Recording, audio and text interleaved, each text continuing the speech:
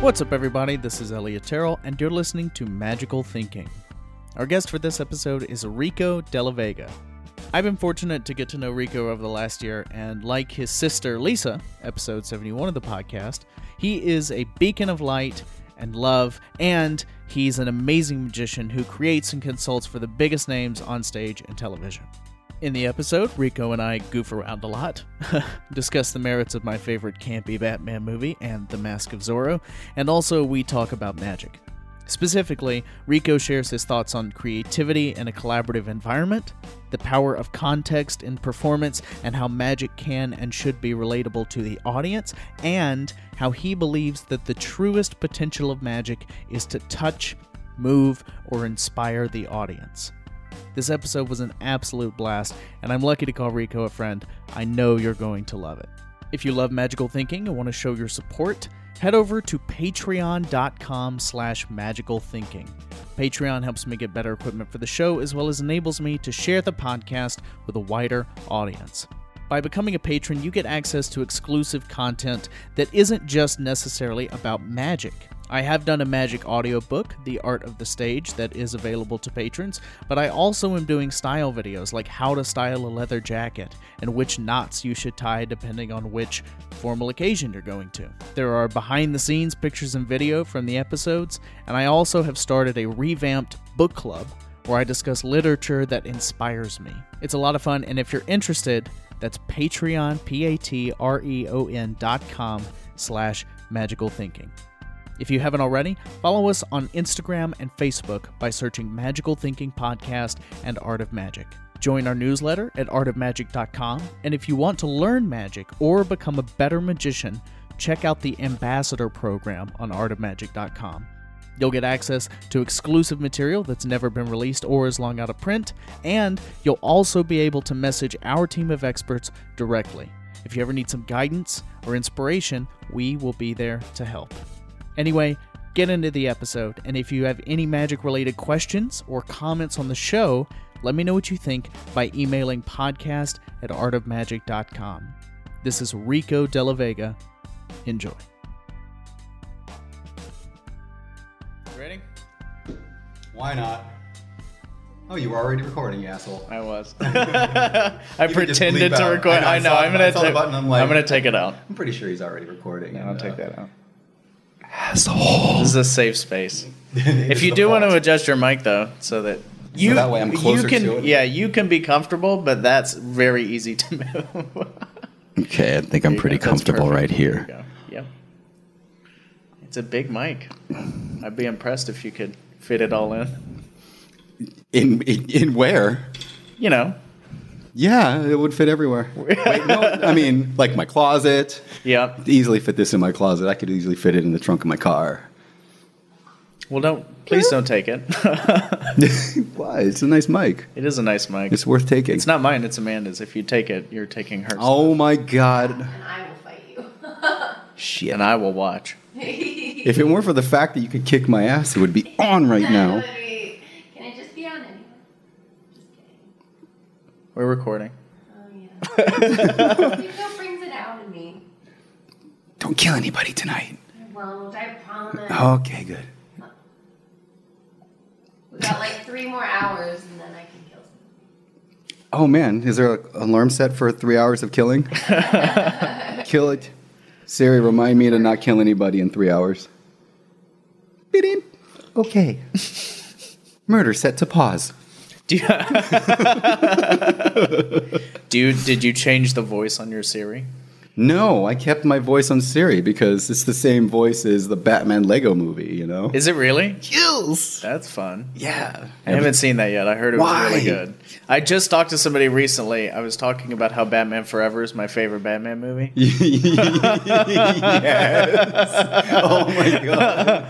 If you don't agree with me, you can fight me. I just learned so much about you right now, Elliot. I love that movie so much. So good. Hang on a second. I'm struggling to remember which one that is. Who was the love interest in that? Nicole Kidman. That's the good one. Yep. It doesn't matter who I said. That's the good one. Oh, if I could remember the kid who plays Robin's name, I would have said his name. The kid who played Robin. Yeah. I auditioned for Robin. What? there was an open casting call for like, oh, we're gonna cast the new Robin for that movie, right? Yeah. Actually, I didn't audition. I lied. I went to the audition. Oh, okay. Went there, got in line, and then the news cameras and everybody was all there, and then there were all these awesome like martial artists and everything, and these crazy Filipinos doing arnis and stick fighting and on the sidewalk waiting to get in. And I go, I don't belong here. This is P.S. Dick Grayson, not Brown. so none of y'all are going to get it. I'm going home. Continuity issues. Like, I'm going home. That's funny.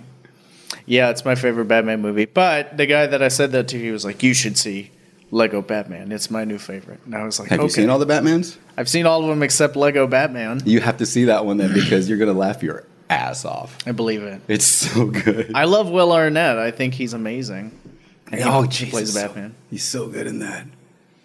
Yeah. Let's talk about Batman some more.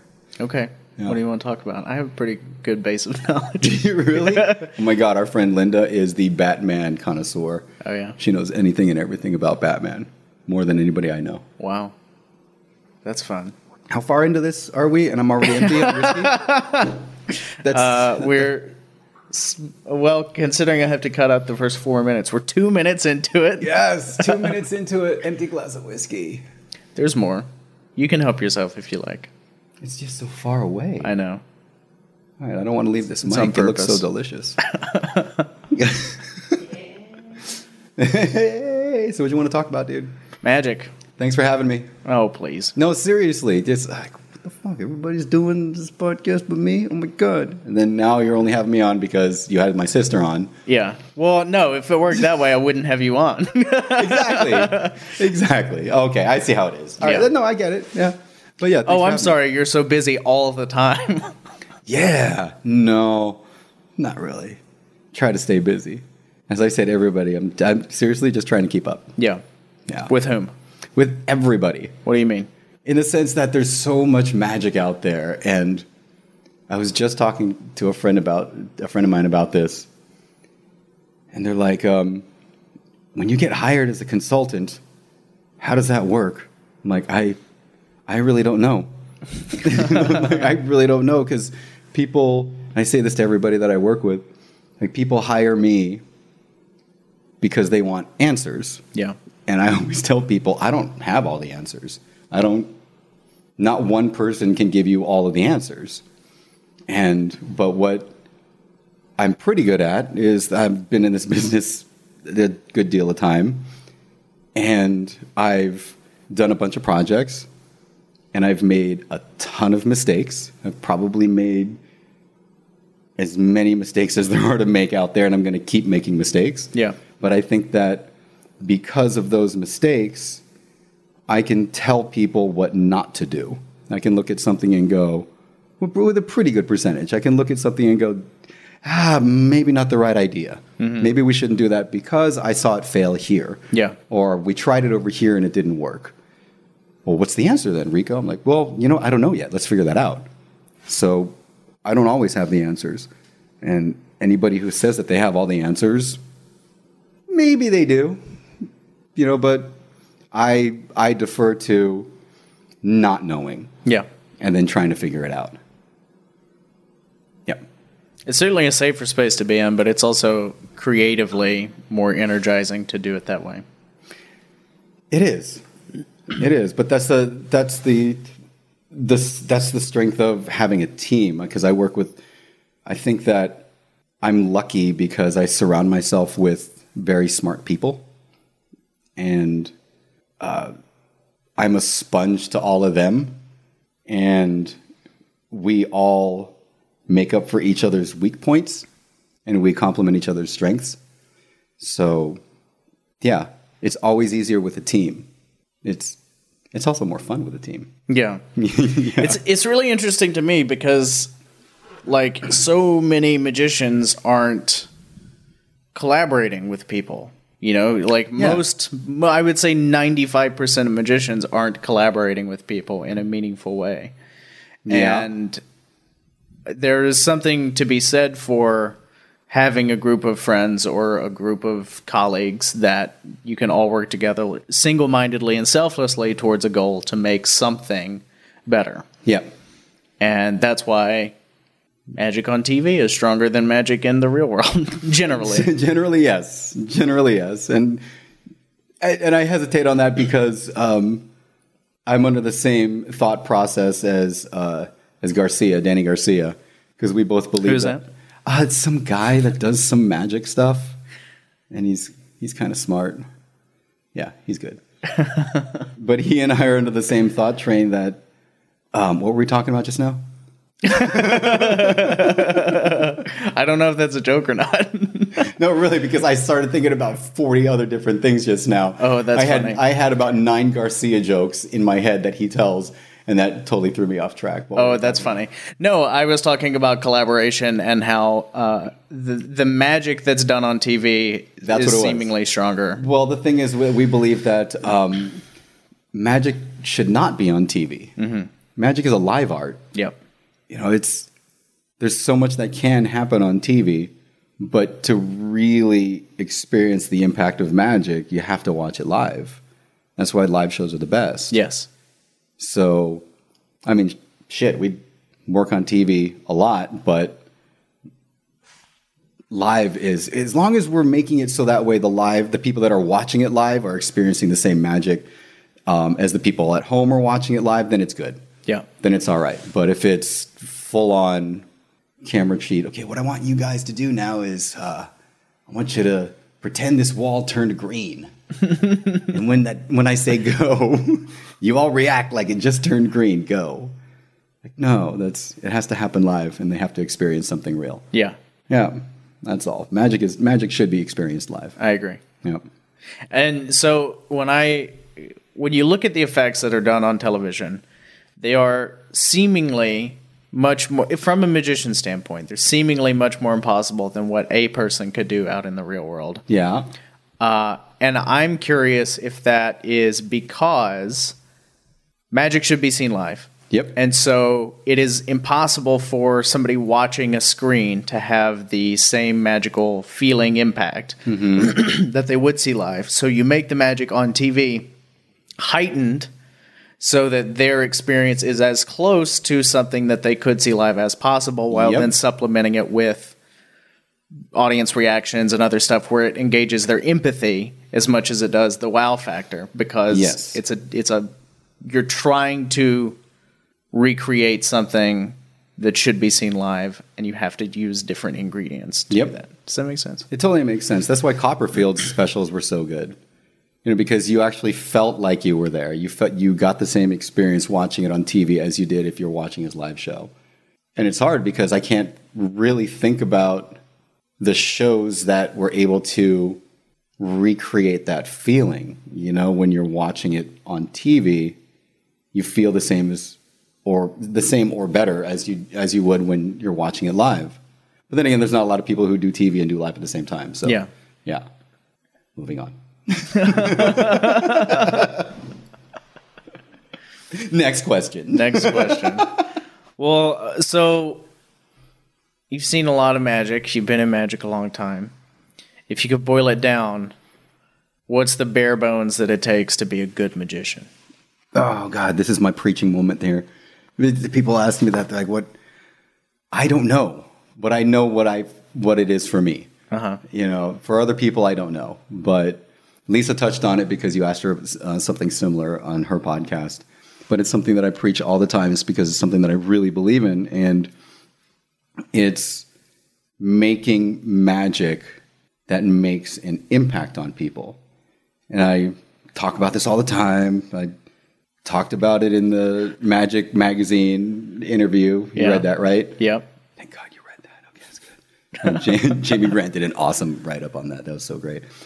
But impact, you already know this now because you read it, but for those of you who don't know. Yes, exactly. Yes.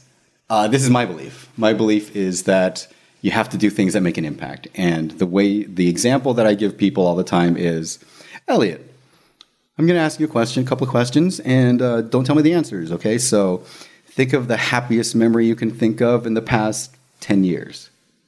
Okay. Got it. Like that. Took about a second and a half. Now, without telling me what it is, think of the saddest memory you can think of in the past 20 years. Got it. Right? About a second there, right? Yeah. And I don't need to know what those are. I can make a wager that those two memories, they either touched you, moved you, or inspired you in some way. Is that fair? Yes. Yeah. So the way human beings operate, the way our brains work, the only memories that we actually keep, that we remember. Did you do Landmark? What's that? Did you do Landmark? Yes, I did, actually. You said touch, moved, and inspired. That's exactly it. That's exactly it. And I'm like, because when I learned that, I go, hold on a second. That doesn't just apply to life. That applies to how we apply that for other people. Mm-hmm. So I applied that to our art. How do we make magic that touches, moves, or inspires? Mm-hmm. Because once we've done that, we're immortal to them. Yeah. You make a magic trick that doesn't just make people go, oh, wow, that was an awesome trick. But it moves people or it inspires people. That's it. You're immortal. Mm-hmm. That's what I want to aim for. That's what I think makes a good magician. That's what I think makes a good magic trick. Because there's a ton of good magic tricks out there. Making those effects have an impact on the audience is key. Because you can just do an awesome trick and it's just, oh, great, that was nice. But if you can really make it so that way it moves a person, forget about it. That's it. It's over. Yeah. We've done our job. So for me, that's what makes a good magician and what makes a good magic trick. You did Landmark. I did Landmark. How far did you get in Landmark? I just did the advanced course 2 weeks ago. Did you really? Yeah. See, I stopped after the advanced course. I'm signed up for SELP, Self-Expression and Leadership Program. I signed up for that. Good for you. We should do it at the same time. I am not going to. What time is this? I'm going to take this out. No, but it is good. That was actually probably the biggest thing that I took away from that. One of the biggest things that I took away. You know what's so funny is I was sitting in it and I was like, this is perfect for magic. Yes, see? I was like, I wish I could take notes right now because like I this is how I want to structure every magic trick. Exactly. And like the whole arc, oh my god, this is I'm sorry, most of you people have no idea what we're talking about. But the arc of the whole weekend is like you start out in a place of total unknown and darkness, and by the end of it you have this revelation. You're like, fuck, that's what a magic act should be. Exactly. Yeah. Yep, exactly. So that's why I applied it to magic. It's really smart. It actually is really smart. So, but making an impact, that's the only reason why we remember anything. Like you learned that there. Everything else we've forgotten because it didn't touch, move, or inspire. Yeah. So I say that all the time, and I really, really believe that. And that's why when we're doing stuff with like Cyril, it's great, awesome trick, but how do we make it have an impact? And it doesn't always hit. Yeah. But there are some things that people will never forget. You know? So what does that process look like? Like do you find a really cool trick and you go, okay, now let's work this into a thing? Or is it I have this idea that I think could be very moving and then let's find a way to a lot of the times it's exactly what you think it might be. It's just us walking around the city after maybe a couple of whiskeys, I'm not going to say. But walking around and saying stupid ideas and then writing them down and then looking at it the next morning and going, yeah, those were stupid. Oh, wait a second, that actually might work. Case in point was the hamburger trick that he does.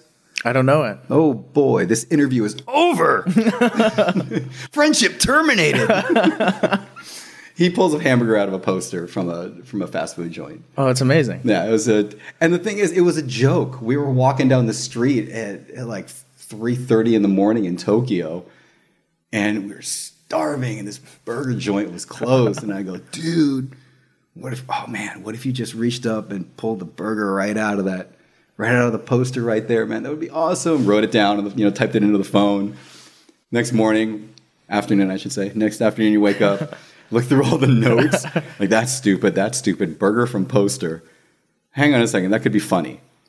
So then we explored that. We're like, yeah, let's just make it a throwaway. It's a cute thing. I don't think it's really going to fool anybody, but it'll be a fun trick. Yeah.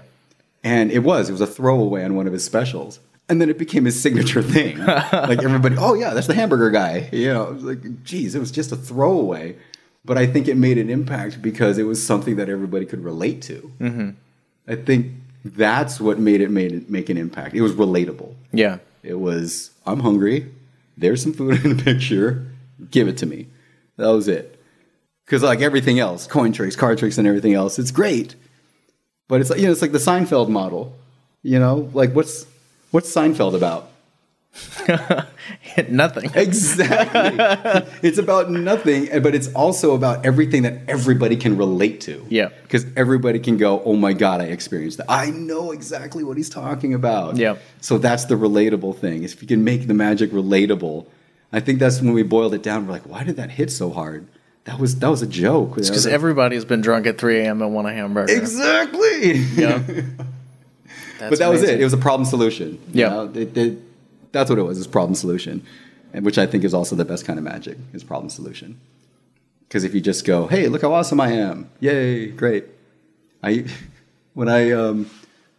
old was I? I was like 19, and Universal City Walk first opened up. And I saw the ad in the newspaper, and it said, come be entertained by our jugglers, mimes, puppeteers, blah, blah, blah, blah, street artists. And I go, hold on a second. And then I read that again. I go, it doesn't say magician in there. No, it doesn't say magician. Okay. So I picked up the phone, called up Universal Studios. I'm like, yeah, could I get the director of entertainment, please? They're like, sure, hold on. Transferred me over. I'm 19 years old. Transferred me over. They're like, so-and-so's office. And I go, yeah, is he in? And they go, yeah, who is this? I go, this is Enrico Della Vega from the Magic Castle. They're like, oh, sure, hold on a second. I'm like, oh my God, I can't believe you're talking. I don't even know who this guy is. So then he's like, hi, how you doing? I'm like, hey, is this so-and-so? And I didn't know his name until the assistant said it, right? Yeah, yeah.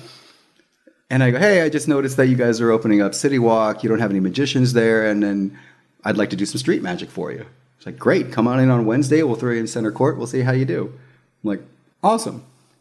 I didn't know how to busk. I didn't have a street act. Trial by fire. Trial by fire. I'm like, all right, I'm going to go in there. I'm going to do some linking rings, do a couple card tricks. It's going to be awesome. But I went out there, did a couple of things, and he's like, all right, you want to start this week? I go, great, yeah. That. So I'm out there doing 3-4 nights a week, just some crappy magic. I really wasn't that good. And then a couple of weeks into it, I went over for my next magic lesson with our magic teacher, Lauren Christopher Michaels, right? And he's like, hey, so what's new, Rico? What's going on? And I said, I'm busking now. He's like, really? He goes, where? I go, over at Universal City Walk. He goes, show me. I'm like, what? He's like, show me your act. I'm like, all right, I'm going to show you my act. Showed him my act, and he goes, oh, it's good. So what do you get, like $20 in tips? And I go, 25? Yeah. And he said one of the most profound things to me. He goes, the problem is that you're trying to be good. You're out on the street trying to do great magic. I go, but isn't that what people want to see? He goes, no. He goes, there's NASCAR, and people watch, drive around in circles and stuff. And I'll ask you the way he asked me. He goes, why do people watch NASCAR? Why do people watch car races? I have no idea. Why do people watch car races? Do you think they watch it to watch the cars go around in circles? No. Why do they watch it? Because it's fun. I don't know. Amanda, why do people watch car races? To see an accident. They want to see the crashes. Oh. Why do people... That's true. Why do people watch hockey games? Because they want to see somebody's teeth come out. They want to see the fights. Yeah. I see where this is going. Why do people go to watch a magician on the street? Because they want to see him eat shit. They want to see him fuck up. Fuck those people. Yeah. He goes, the problem is you're trying too hard to be good. He goes, change it. Just try this. He goes, it might not work. Try this. Just change this and that and this and that into magician's error. The thing that you want to do is people are there they want to see you fuck up. Give that to them and then fix it with magic. Give them the problem they want to see and then fix it with magic. So I started doing all problem solution stuff like that, and magician's error. Killed. Oh, that hurts me so much. Why does that hurt you? Because I hate that plot. But the thing is, it doesn't matter if we hate it. I know. And I know you're right, and I'm with you, and that makes me even more mad. It makes me mad too. Because there's things out there that we dislike, that we hate. There's magic tricks that I don't like. Banana bandana. I can't stand that trick, but I love what it does to people. Yeah. People love that trick. Yeah. So as much as... Well, that's because it's Magician in Trouble. Yes. Yeah. Exactly. Dumb idiot wizard boy who trying to make us think that he has real powers doesn't understand the difference between bandana and banana. Exactly. See, that's why people love it. And that's why I love and hate that trick. Yeah. It's the same reason why you hate Magician's Error. You know, the plot is... It sucks, but it's problem solution. Problem solution is the easiest magic for lay people to get a grip on. Yeah. You know, and plus they go, ha ha ha, you messed up. They love seeing people mess up. Yeah. And then when you fix it, like I do a really stupid card transpo. I started doing it there. Really stupid card transpo. I'm like, oh, your card comes to the top. Your card is this, and your card is that. And they're like, nope, that was my card. And I go, well, then that must have been your card. And I just swapped them. That's wrong, right? And they go, nope, my card was a totally different card. I'm like, oh my God, crap. And I'm looking through the deck. I go, wait, what was your card again? They go, 4 diamonds. And I go, what was your card? And they go, 3 of spades. I'm like, crap. All right. And I just walk away from them. And then they turn the cards over and, you know, then it's correct. Like, stupid little trick, right? But so strong. Yeah. Ridiculously strong. I've had people throw the cards on the ground at City Walk and they're like, he's the devil. And they go running away and stuff. I'm like, yeah, but is that a problem solution? Is that a reaction because of the problem solution aspect of it? Or is that a reaction because of the structure where they're not ahead of you? Both. It is both. Because if you think about it, they have it in their brain, ha ha ha, you really fucked up. Yeah. Maybe people like to laugh at you when you mess up, Rico. People like to laugh at me regardless. That's true. You're delightful. I'm not, yeah. Well, I don't know. I just am so prickly about this because I hate that plot. And also, I'm under the opinion that we have to educate the public in such a way that we can't always give them what they want. We got to give them what they don't know they need. True. The public doesn't know what they want until you tell them what they want. Yeah. You know, people they don't know that they like a certain TV show until you put it out there and you go, you need to like this. Yeah. That's true, yeah.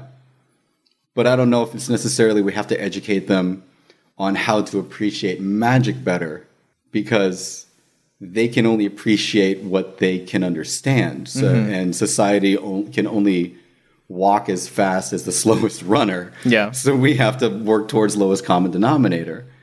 And so if we're able to hit that, then we're able to connect. You know, it's like, it sucks. It feels like we're dumbing it down. But along the lines of what you're saying, as far as educating them, I think you're right in the sense that we dumb down stuff and then we sneak in the stuff that we really want them to know. We really want them to learn. Because if we just throw all the cerebral stuff at them, they're going to shut down. Mm-hmm. But if you throw in something that they get, like, oh, that's great, that's amazing, and then you pepper in all the stuff that we do want to teach them, then they're more accepting to it.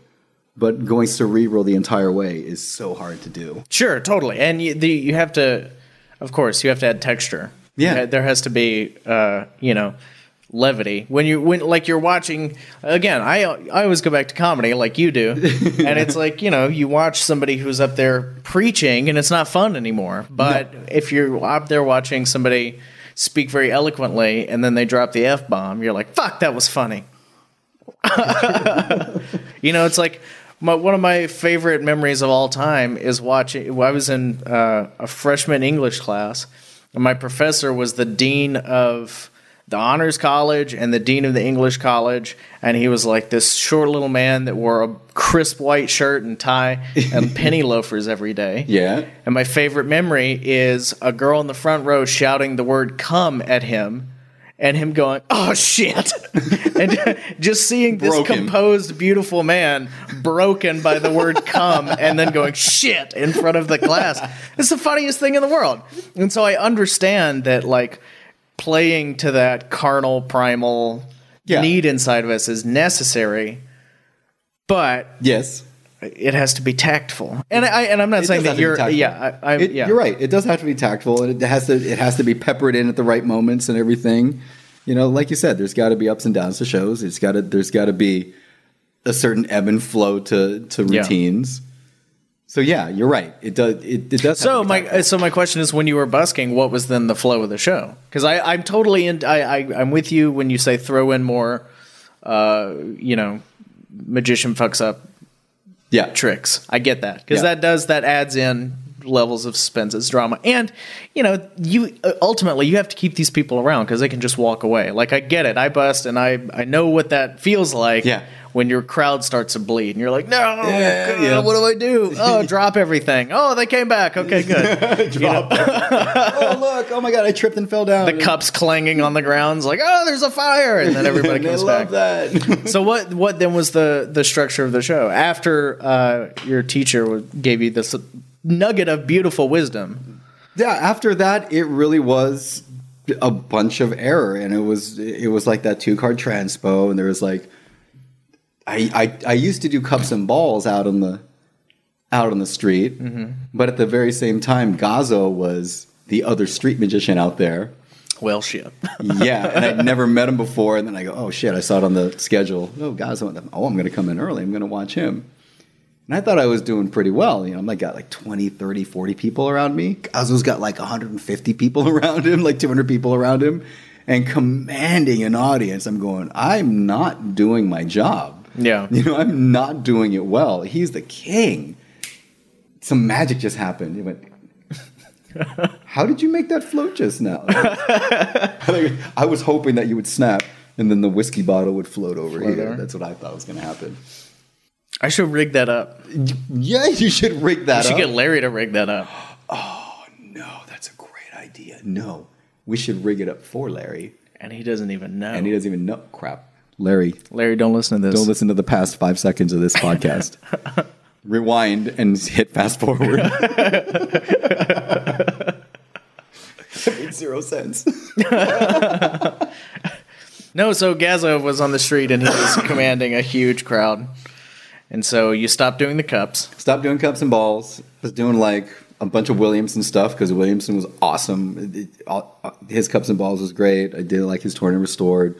And yeah, and then I was doing all right for a while. How old were you at this time? 19, 20. Okay. Yeah. Oh, that's right. You said 19 when you called the guy. Yeah, I was there for a little while, and then only like a year and a half or something, and then I stopped because City Walk at that time was getting really tough. Ah. There were a lot of gangs that started hanging out there, and one of my fondest, scariest moments there was I was, had a nice tiny little crowd starting to get the crowd going. There's probably like 20, 25 people around me. I'm doing little card tricks.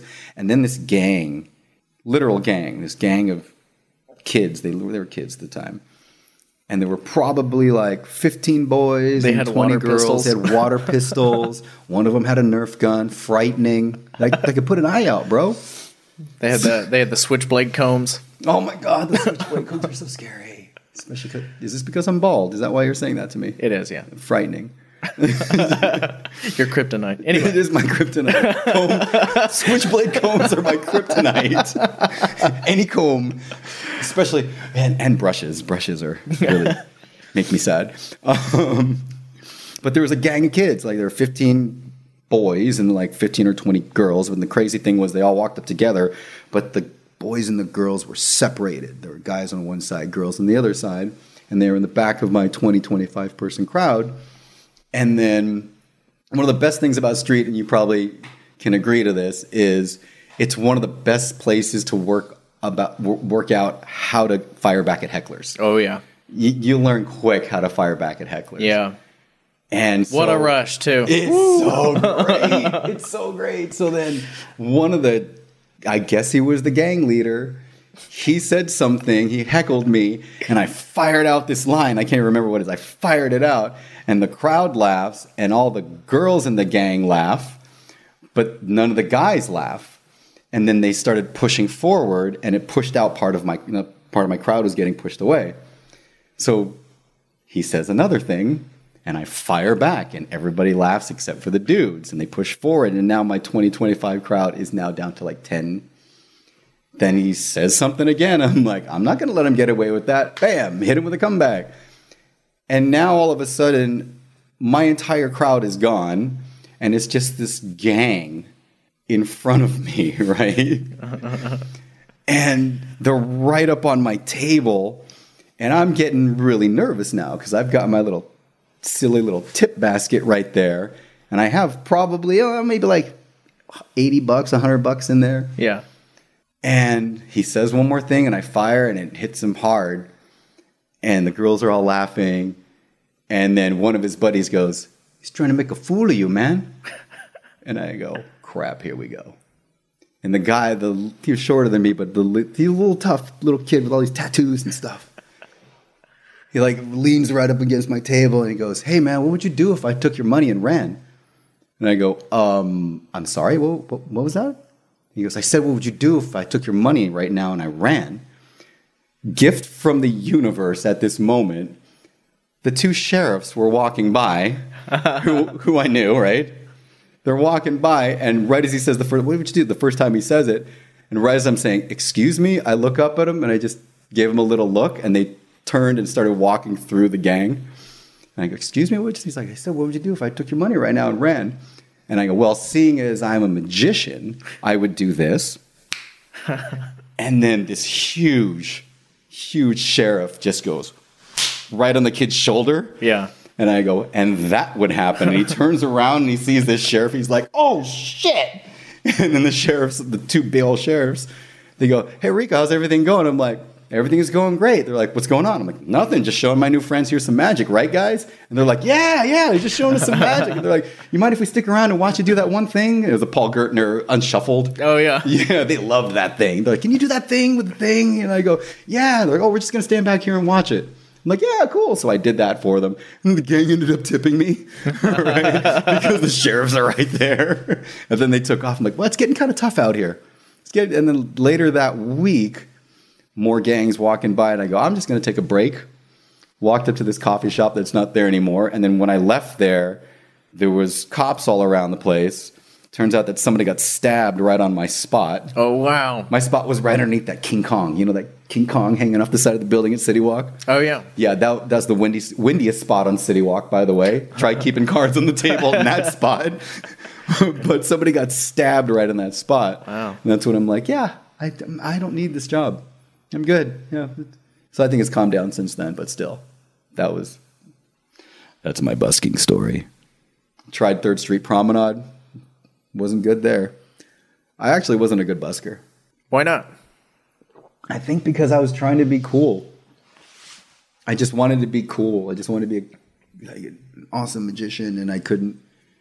I felt like I couldn't live up to the tricks, even though it's some things that I could deliver. It was fine and everything, but it just didn't feel big enough. You know, you're out there, you're seeing Gazzo do his 200-person crowd command. Yeah. You know, it's like, meh. You know what? I'm going to leave this to the guys that are actually really good at it. I don't need to be making $80 a day, you know, just in tips. That's fine. Yeah.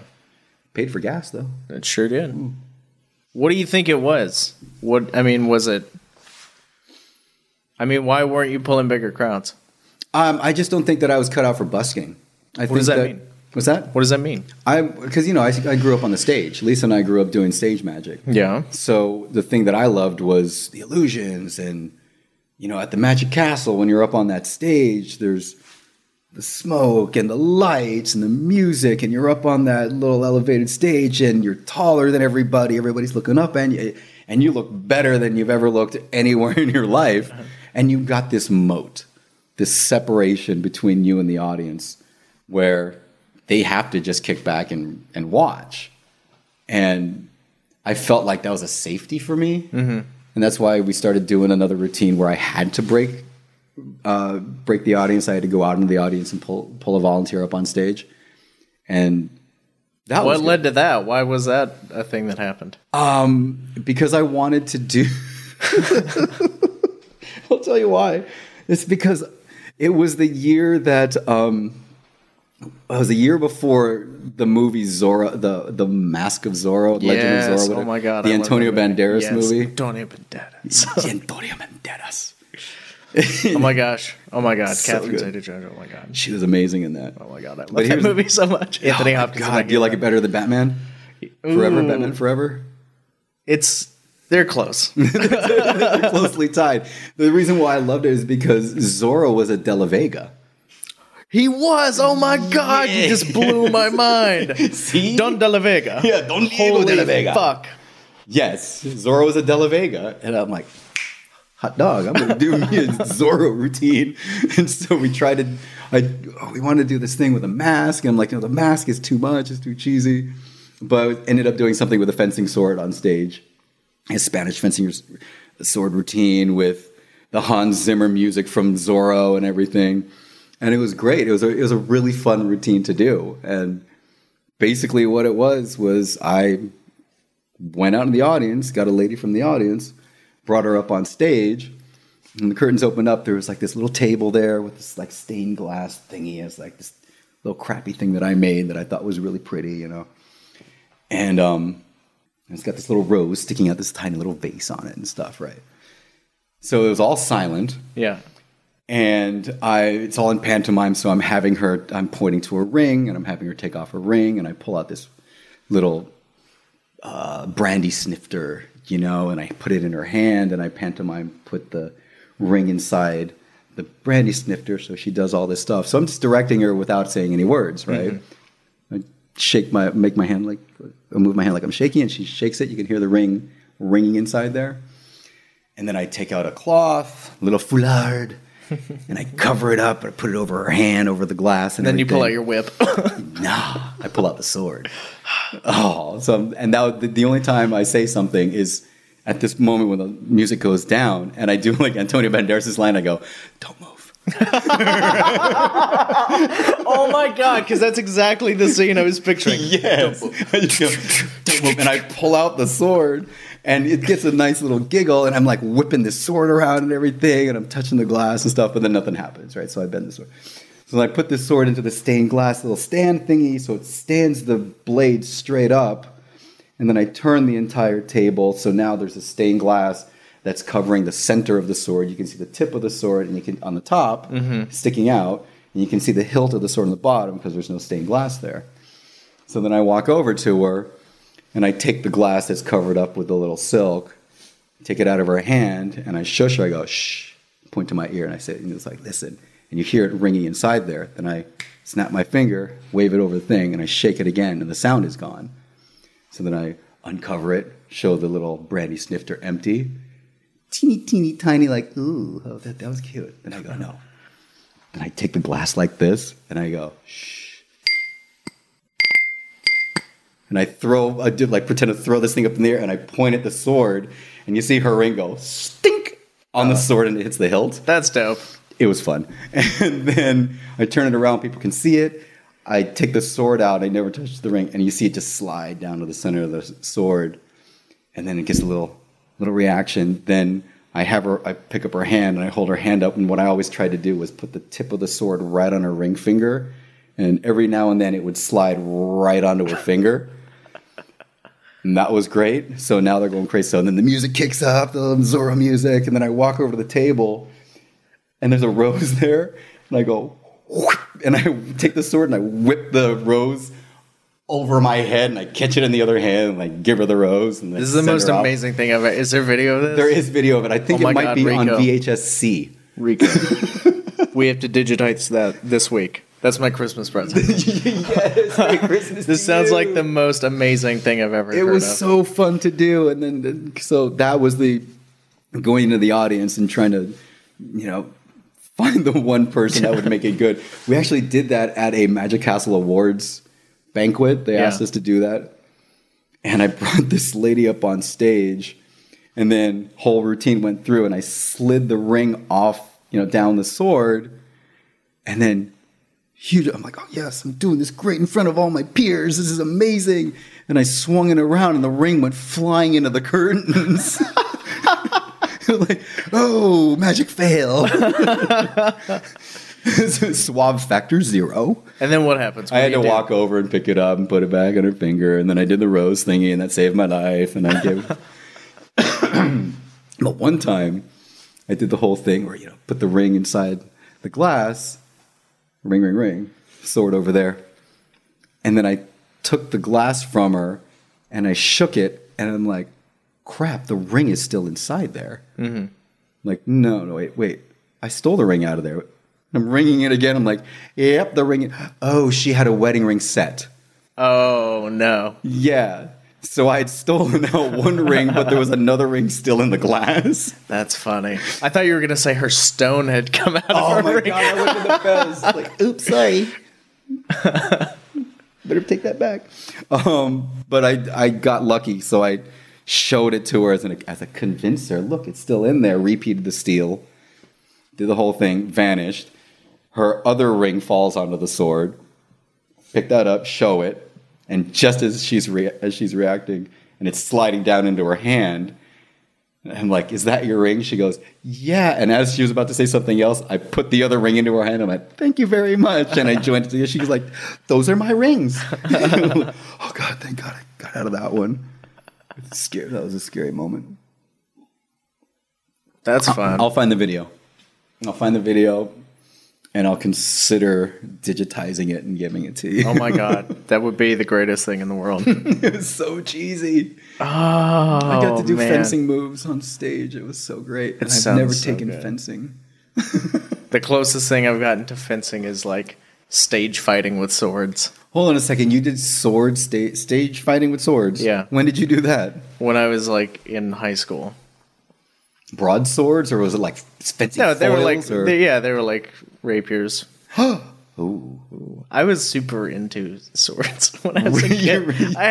Was there a sword club? I have a collection. Wait, where's your collection of swords? It's not here. So you're lying to me. I'm not lying. I just don't have proof. Yeah. What kind of swords do you have? I have an Excalibur. That's amazing. I'm kind of jealous. I got it when I was in England. Oh, so it's not an Excalibur. It's the Excalibur. I have Excalibur. You dove into the water to get it. I mean, okay, technically, it's the sword from the movie Excalibur. However, the sword from the stone is not the sword Excalibur, just to be clear. Clear? Okay. Yeah. So I have Excalibur, just, for the listeners. Just not the sword and the stone. I don't have the sword and the stone. Sword from, yeah. Fair enough. Because they're different swords. What are the swords? So you got an Excalibur. I have Godric Gryffindor's sword. Of course you do. I have Gandalf's sword. Gandalf has a sword? I thought he had a staff. He has had a both. sword. Yeah, he has like a dope sword. And now you have it. So it's a 1.5 hand. Oh, one and a half hand? He had a half hand? Yeah, he had a half hand. No, that's the hilt. So that's 3 swords. How many swords total? Do you have I think I had a Japanese katana from never, Kill Bill? No, I never got a katana because I was like, that's what people with fedoras get. People with fedoras wear katana or carry katanas? Hold on a second. That's amazing. Tell me I'm wrong. That's amazing. And I had a walking staff that had a walking cane that had a sword in it. Where'd you get one of those? My dad got it for me. Oh, that's great. I want one of those. And then I had like a bunch of weird daggers and stuff.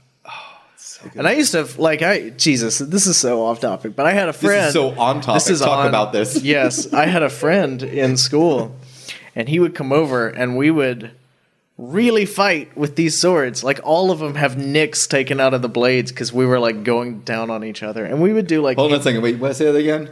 Yep. No, that didn't. Nope. That was right. That was correct. That was correct. That's what I said. But we would do hand to hand with the daggers, and like it was dangerous. Yeah. And it was awesome. I wouldn't trade it for the world. How many people did you kill? 14. Wow. Yeah.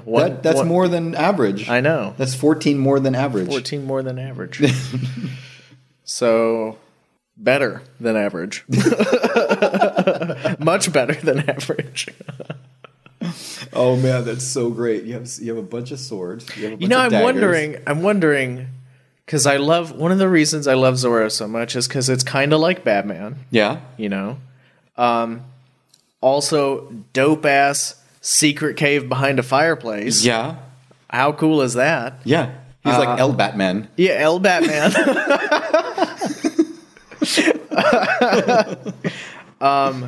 And I wonder, this again, very off topic, but this is where I am right now.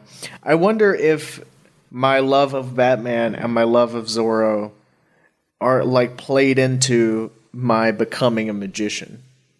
Interesting. Why do you say that? Because I was always into secrets and like hidden knowledge. Yes. And, but never. I was never into magic until I got into magic. Yeah. Do you know what I'm saying? Yeah. Like I saw Copperfield when he was on tour. I saw Siegfried and Roy in Vegas when I was young, and I loved it, and it was amazing, and I was a huge fan. But I was never like, I want to be a magician. I was like, I want to be Batman or Zorro. Like I was Zorro for Halloween.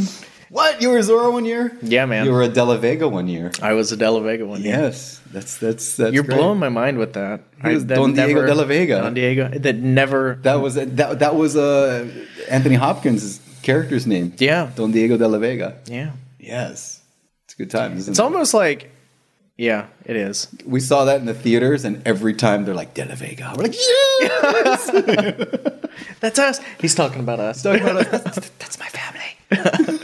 This is about my family. Are you guys learning my history? This really happened. This is a documentary, guys. This is actually a documentary about my lineage. We have so much gold. But also, because, Zorro was a magician also. You did not know that. He also did magic. What? Yes. Was this in the gay blade? Yes, in the old ones, yeah. Because, he came back from Spain, came back to, and he was saying that, I also learned sleight of hand. If you go back to those old Zorro movies, I forgot which one it was.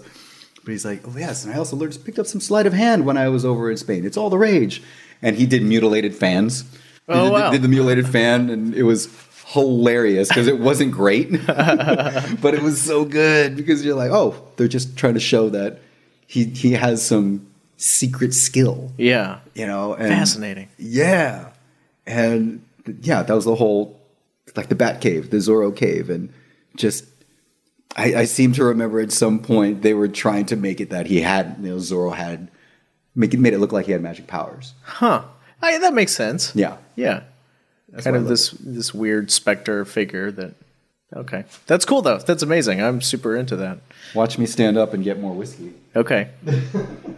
Wow. Great form. Keep talking about my lineage. Which one do you want? That one. That one's good. Yeah. So we did a Zorro theme. So we did a Zorro themed episode. Yes. So we talked about what makes a good magician. Ooh, what a sexy noise. I'm going to enjoy listening to that later. Then what is it, in your opinion, that makes a bad magician? What makes a bad magician, in my opinion? Yeah, and it can't be a lack of something. You couldn't say he's not doing things that inspire, move, or... No, well, I don't... Okay, what to me makes a bad magician? What to me makes a bad magician is somebody that is performing for themselves. Mm-hmm. Because magic, entertainment, it's never about us. It should never be about us. It should always be about the experience that we can give to the audience. I mean, same thing with being a magic consultant. It's never about us. It's always about the person that we're trying to make look good. Yeah. I think that what makes a bad magician, in my opinion, and you can all just email me and tell me I'm wrong if you want to. But in my opinion, what makes a bad magician is when they're selfish. Yeah. What makes a good magician is when they're selfless. That's it. It should always be about, not about making, like the magician making himself look good. It should always be about making the audience feel and experience something amazing. I think when people are vain and self-centered, I mean, you have to have a certain amount of vanity to be an entertainer. Sure. That's great. People need that. And you need that to be a successful entertainer. But if that's all it is, if they're only aiming at that, I think that's what makes a bad magician. What makes a bad magician to you, Elliot? Plot twist. What? Don't interview me. I'll let you do it. But enough about you. Let's get back to me. Let's give it. No, really, what makes a bad magician to you? I totally agree in selfishness, and I told you it can't be a lack of something, and so I'm not going to impose that rule on myself. But a lack of self-awareness. You know, somebody who isn't, they don't even know why they're doing it. Yeah. That's like this, it's like selfishness. Yeah. Because at that point, it's like, I'm doing this because I'm into it and whatever. And there's nothing wrong with that. No, there's not. But when you're... That's how we all started. Yes. But also, okay, let's talk about this. At what point is it not okay to do those things anymore? At what point is it not okay to do magic that's just for yourself? Yeah. I think that it's fine to do that. Okay. Yeah. Yes. Yeah, it's always fine to do that. But yes. If you're doing that, if you're only doing magic that's for yourself and you're performing that for other people, that's my question. That's the problem. That's my question. Is yes, because I'm with you. Because I mean, you can always do magic just for yourself. That's not a problem. But when you're performing and you're getting paid to go places and do magic for people, yes. How should you even? Because I had this long conversation with Lisa about I was taking money before I should have been taking money. Oh yeah, I remember. I heard that. Yes. Yeah, $600. Yeah, which was I should have been getting $25 for those gigs. I was so fucking arrogant. Am so fucking arrogant. I have a podcast, Rico. I don't know if you know. I'm the most arrogant. Wait, when did you get a podcast? Where did these mics come from? How did I get this whiskey in my hand? He is a magician. Yeah, when is it okay? I don't know. That's such a nebulous idea. When is it okay to just keep doing magic for yourself? To not what's the threshold where you have to choose? Like, I can't just do this for myself. I think the answer to that is it depends. Yeah. That's the answer to every question, really. Yeah. It depends on the person, because I've had long debates with people about this, and we were sitting in... I was having this debate with Lu Chen, name dropper. It's Cyril and I were sitting there talking to Lu Chen and Mirko, name dropper. I like how you didn't name drop Cyril. Lu Chen, Mirko, but nothing about Cyril. Oh, but yeah. Well, I was name dropping him too. But at one point, Chen was like, he's very kung fu with his actions, because I don't know if people know this, but that guy could probably kill a person with his bare hands. He's very strong. He's a little guy. He's very strong. But he's like grabbing his forearm with his fist and going, Rico, what is more important? I go, well, what's the question? Go ahead. Ask me. You're scaring me right now. And he goes, what's more important? The effect or the audience? And I go, that's a stupid question. The audience. He goes, no, you're wrong. He goes, because the effect is everything. You have to make the effect perfect. And I go, that's great. But if you don't have anybody to show it to, then all you have is a great effect. Yeah. You can have a great... And I've had this argument with Xavier Spade, too. He's like, no, Chen's right. You got to have a great effect. And that's... Yeah. But then if you don't have anybody to show it to, then it's just a great effect. Yeah. Then you're doing it for yourself. But they're right. They're right. And they're wrong. I'm right and I'm wrong. Because the answer is it depends. For everybody, it depends. Because when is it okay to stop, to keep doing that, and when is it okay to stop doing that? It depends on the person. It really does. Yeah, I would say that all of you are wrong. And all of you are right. This interview is over. And here's why. Is because you can't have a great effect without a great audience. You can do the most amazing effect in the world for a shitty audience, and it doesn't hit them, it doesn't play. Sure. You have not made them into a good audience. True. So that effect is shit. It doesn't matter how impossible it seems. The effect is nothing happened for them. Yeah, true. So I'm with you. It's True. about the audience. It is about the audience. I learned something about you just now. Because what did you just say about the audience? Oh man, You have to make them into a good audience? Yeah, what was that? You had to make them into a good audience. Well, this is just a group of strangers until you turn them into an audience. They're there to see you. Yeah. Or not necessarily there to see you, but they are a group of strangers until you have formed them with your energy. And it's like lovemaking. True. You're seducing. Like. Oh, well, okay. Let me. Here we go, guys. I mean, I know exactly Birds what and the that's bees. like, ladies. I have hair. Oh. That's horrible. Looking right at my eyebrows. I have hair on my face. That's it. That's all I have. I'm smooth like a dolphin. I'm a fast swimmer. I don't chafe. Okay, I don't chafe you, ladies. Sleek. So. He squeaks. How do you know this? You know.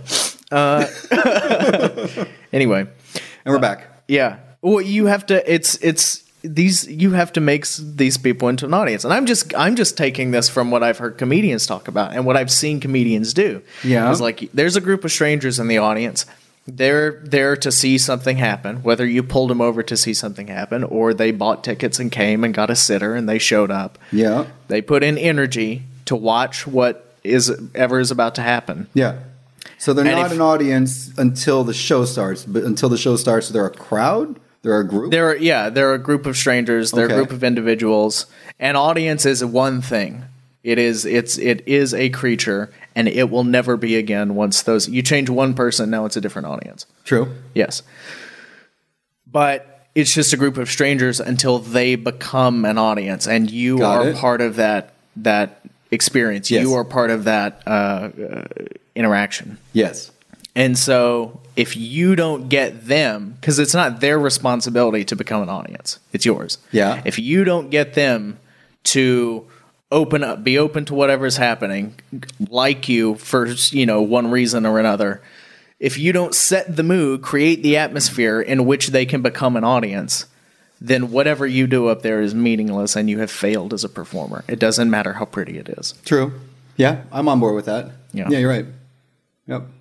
Does it mean that a performer is a failure if their goal is to make people feel nothing and they don't feel anything? No, because they, as an audience, a performer is only a failure if the group doesn't become an audience. If the group becomes an audience and the point is for them to feel wretched and disgusting and like they wasted their time, Yeah. then the performer succeeded and they got an audience experience. Great. Got it. And as long as they're That's aware, I like that. as long as they're aware of what that is and the intention of it, Yeah. they're going to be on board with it. That's what a horror movie is, right? Right. They Yeah. want to go get grossed out. They want to go get scared. Yes. And when you come out of a horror movie, people who were strangers are elbowing each other. Oh my God, can you fucking believe he ate that guy's insides? It's like they've become, there's this camaraderie that comes out of Sure. sharing an experience. Yeah. That's cool. Yeah, I never looked at it that way. That's great. So effect or audience, I'm with you, it's audience, because effect is meaningless without the experience. True. So I don't care how perfect your pass is. Well, that's the thing. If we're doing our jobs, people should never know that it happened. Mm-hmm. It's your past should be perfect because people should never see it. Yep. But the thing is, your past can be mediocre and people will never see it if your misdirection is good. Yes. So yeah, you're right. Maybe it doesn't always have to be perfect, but there are people that do perfect passes, and I'm jealous. Oh my God, me too. Are you kidding me? Ugh, I stay awake at night thinking about perfect sleight of hand. Gets me moist. Moist. Well, I wonder how many listeners don't like that word. Moist. moist. Moist. Ooh, that was a good Moist. one. Do it again. Moist. Ooh, it almost Moist. sounds moist. Ew, it does sound moist. That was terrible. Why would you make that sound? Now we can say whatever we want because everybody turned it off at that point. We now are down to one listener, and that's Lisa. Thanks, Lisa. We miss you, or maybe actually two listeners. Maybe Larry it's just tuned in. It's Larry. Larry's back. Larry stopped hitting fast forward, and he stopped at this point, and now he's back. Well, Larry, you missed moist. And now we lost him. We just lost Larry again. It's like, that's so gross. I can't believe they're doing that. Again. I can't. Oh, gosh. I'm still here. Yay! We have 3 listeners. To Aussie's episode through till the fake end. Oh, yeah. If you haven't listened to Aussie's episode, go through it and then tweet at Aussie, #Aussie won't stop talking. That's before Ellie. Actually, it's Adam Rubin's episode, technically. That's before we started dating. We were just flirting, and I had messaged him, and I was like, I listened far enough into the podcast to catch the joke. Yeah. I messaged him. Yeah. That's how how I got. That's how I got him. Oh. She seduced me with my own podcast. Oh. Well played, young lady. Thank you. I need to listen to Ossie's podcast. It's Adam Rubin's episode. Ossie just crashed it. Ossie's hilarious. I love Ossie. That guy's a talented motherfucker. He sure is. He's smart. That guy is smart. Next question. How do you think our art is evolving? How do I think our art is evolving? Yeah. Let me just throw that softball to you. There's the first thing that came to my mind is this thing that Franz Harari used to play this thing at the beginning of his shows because I used to tour with him. Mm-hmm. And one of the coolest things that he said in there was that science and magic always has to stay, I'm paraphrasing here, magic always has to stay one step ahead of technology. Yeah. Right? So it essentially has to surf the wave of technology. Mm-hmm. And I think that the way our art is changing is that we have to just keep up with that fucking technology because there's, for a while now, even back with Jurassic Park, there were dinosaurs that are walking across the screen and it looked real. Yeah. How are we going to compete with that? Yeah. Because dinosaurs, dude. So we have to know what the technology is, know how people are going to react to that technology, and then utilize that in a way where it doesn't feel like that technology. Yeah. It sucks because there's as soon as people are like, oh, Tupac is alive now because they're doing a Pepper's Ghost thingy. And no, that's not right. They said Tupac is back at Coachella. We were there for that. It was pretty fucking amazing. That's awesome. But they're like, Tupac is back and they're doing a hologram. I'm like, no, people, it's not a hologram. It's Pepper's. There's no such thing as a hologram just yet. It's just... You can say it is. It's freaking Pepper's Ghost. So all these people were on board with all the Peppers stuff. New technology. They're doing it over at Michael Jackson 1. Yep. Over it. And it's done well over there. You're like, oh, great. There's Michael Jackson dancing with the cast. I'm like, oh, it's awesome. But there's still that little divide where you're like, that looks great, but it's still not, oh, it's great technology. Yeah. But until they can get the Peppers to where it's like Uncanny Valley. That's exactly. I was so glad you brought that up because I was about to say that and I didn't think anybody else would know what that is. But it is the Uncanny Valley. It's so real. It's so real. It's so real. And then it's unbelievable. Yep. And just trying to get that. Here's an example. Peppers is amazing when it's done right. And when it's overdone, it gives people a chance to go, oh, okay, they get bored of it. Like that whole Tupac thing was great, but it was too long. Yeah. We were in London, and we went to go watch, because a friend of ours, Paul, Paul Keeve? No. Paul Keeve is one of my idols, bro. Paul Keeve is a magic consultant for... If you've seen magic in a London or Broadway musical, it was probably because Paul Keeve did it. It was either Keeve or Steinmeier, or both of them together collaborating.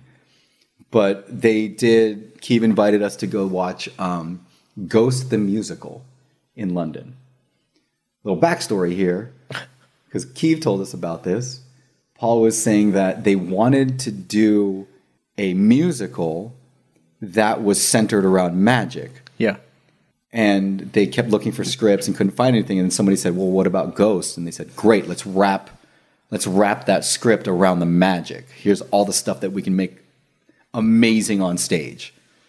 So the show was built as a magic show with a musical wrapped around it. That's fun. Which was insane because there was a ton of magic in there, which was really, really awesome. But they did a working blue room. There was a blue room on that stage. And it was life-changing. It was insane how good this looked. Because... Wow. Yeah, so for you listeners that don't know what's going on, Blue Room, just Google Blue Room Illusion. Oh, no, YouTube. Go on YouTube and look up Blue Room Illusion. You got to understand that this is an illusion that was created centuries ago. And people thought that they saw ghosts. Yeah. People thought that spirits were real. And Paul Keeve and Ghost the Musical, they made basically the world's largest working blue room to date. in this musical that was playing 10 times a week, you know?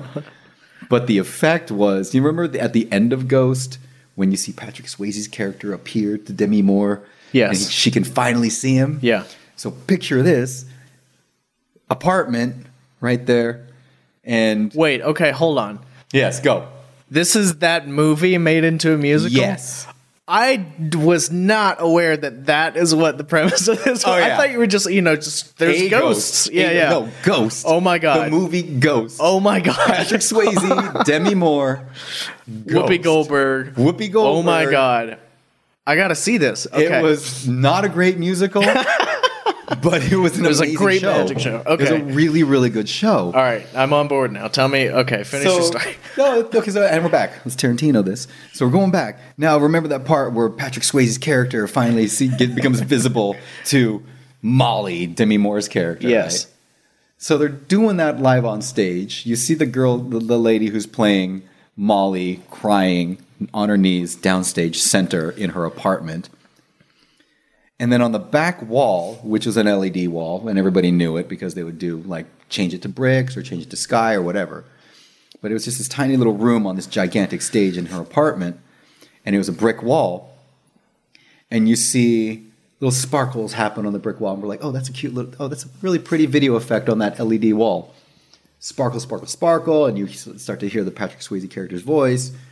And then you see him just start to materialize in the sparkles, and then he's there, and you hear the audience just go, And then he walks downstage and puts his hands on her shoulders, and you hear the audience just go, oh. Yeah, I just got chills. He came out of fucking nowhere. Wow. He materialized from nowhere. It was Blue Room, and it was gorgeous. It was so good that we actually lost a little bit of the dialogue between them that was going on because the audience was freaking out.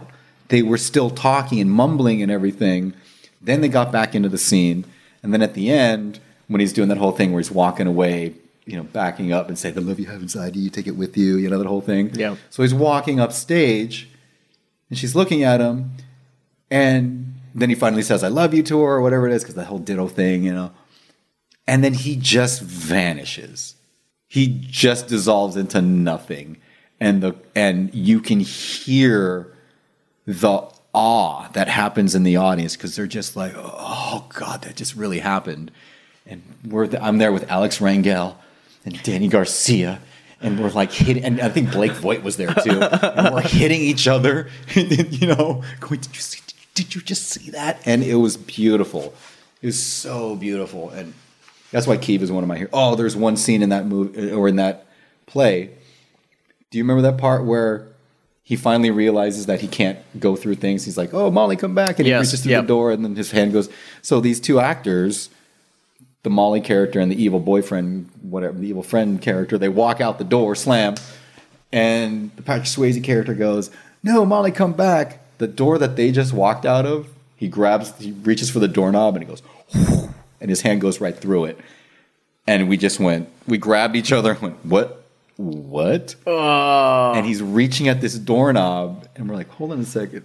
We just saw that door close, and they walked right through that door, and now they can't. Now that character cannot grab that doorknob. His hand keeps going through it, and then he reaches his arm through, and you just see him dissolve through the door. Now, I have an idea of how that happened, but I don't have an absolute, perfectly clear method of how it happened. And I told Paul Keeve this. I go, don't tell me how that works. Yeah. Because that fried us. That it looks gorgeous. It looks so good. It's too bad it's gone. It was not a bad musical. It wasn't a great musical. Really good effects. There's like a black art stuff going on there. A lot of Peppers stuff going on there. Really good. That's amazing. Oh, God, I love magic. I think the first time I ever heard the words Pepper's Ghost was on Scooby-Doo. Wait, they said Pepper's Ghost on Scooby-Doo? I'm pretty sure Velma explains Pepper's Ghost on an episode of Scooby-Doo. I need to Google this right now because are you kidding me? No, I'm pretty... Because there's an episode, and it's in like the title credits for a lot of the episodes of like a ghost walking through the wall. And at the end of the episode, Velma goes, "It's Pepper's ghost," and she like No. explains how they made the ghost walk through the wall. Oh, somebody Google that right now and then find it for me and send it to me. Holy shit, that's great. You know what's amazing is I've probably seen that episode when I was a kid. I just forgot about it. That's great. Because the writers knew that people would just forget about it. Yeah, That's amazing. that's so cool. Peppers is great. We used Pepper's Ghost on Room 401, and we made, it was a MTV show, hidden camera magic show that we did on MTV, and we made this one kid, and I felt really bad at the end because the kid cried. He actually, wow. he was actually terrified, where he thought he saw, basically this guy was helping us out. He runs this crime scene cleanup company, which is real. So after all the forensics are there and they just come in and they clean up the crime scene. Yeah. And the guy who owned that company is like, "I want you to get my son." Like, all right, we're going to freak your son out. So we set up this whole crime scene and everything. And there's this, he walks into this office in this warehouse. And there's that window where you can look into the warehouse from the office. And what he sees through the window is a crime scene with a dead body on a gurney. Mm-hmm. Right? And then the dad is like, "Okay, calm down. We're just going to go and let me just go take care of some stuff, son. You just hang out here. Hang out with this." And there's like a guy by the desk with some fake officer that was there, detective. Dad leaves. And we just wait until the kid looks out the window and he finally, he's scared about being there. Yeah. So he finally gets a grip and he looks out the window and he sees these cops, detectives walking around this crime scene with this dead body on this gurney. And then what he sees is the spirit of the dead body sit up out of the body. And you see, and we're watching the monitors and you see this kid's face and he bought it. 100%. So we just Pepper's Ghost the shit out of this kid. So this kid bought it. He looked at it and you saw him go white and he almost started crying and he's like terrified. And then the guy playing the dead body was actually David Minkin. It was awesome. So then he the spirit oh no, he didn't play the dead body. He played the spirit. There was already a dead body out in the gurney. So then he lays back down just as the dad walks back in. And the kid's like, "I just saw." He's like, "What are you talking about?" He's like, "Did you see that? Did you see that?" And one of the detectives is like, "I know. Have you ever seen this much blood? I know. It's hard to handle. Hang out. We're just going to go take care of some more stuff." They leave again. The kid turns and looks, and then the spirit sits up out of the body again. The dad and another detective come in and goes, "Do you see that?" And the spirit looks at the kid straight on, holds his finger up to his lips, and goes, "Shh." And of course, nobody else can see this thing, right? Yeah. This kid lost it. He was like a body spirit, like the spirit walks away and everything like that. But the kid ran out, and he was outside crying. Wow. Because he saw a ghost. Yeah. I can only imagine what Pepper's Ghost was like when the people who started it way back then, centuries ago, went, "We got something good right here." And Yeah, we're doing seriously. on stage. Oh my God. They probably freaked the shit out of people because it looked so good. It really looked great. And that's the Pepper's Ghost lesson. When you can, get some glass. What is the role of a magician in our society right now? Because it used to be, because I just asked Mike Caveney this question. and What's the role of a magician? What did Mike Caveney say? Well, so we were talking about vaudeville, and he was, he mentioned that people back then were doing spirit cabinet and the spirit hand, and they were playing with that supernatural force. Oh my God, when he does spirit cabinet in his place. Anyway, never mind. I love Mike. Go on. Spirit cabinet. And before that, we had shamans and medicine men who were magicians, but also used medicines to enhance the effects of their magic. Are you talking about drugs? I am. I'm talking about the sacred plants. The sacred plants of the drugs. Yes. Got it. Drugs. Got it. So what is the magician's role now? Is it trickster? Is it Oh wait, you never political answered my activist. question, because What I'm was your curious to question? hear what Mike said about it. What was his answer? Oh, I asked him about the role at that time. Yeah. And he said, this is what they were doing, and it was, that's what the realm that they played in. That was kind of. He didn't really give me an answer, but I don't know that I he is kind of cryptic, and I was so like, great. it's like he.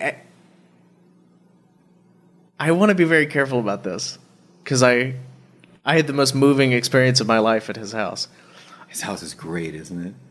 It's so magical. It is unbelievably magic. I mean, seriously, I had the most moving, powerful, emotional experience of my life there.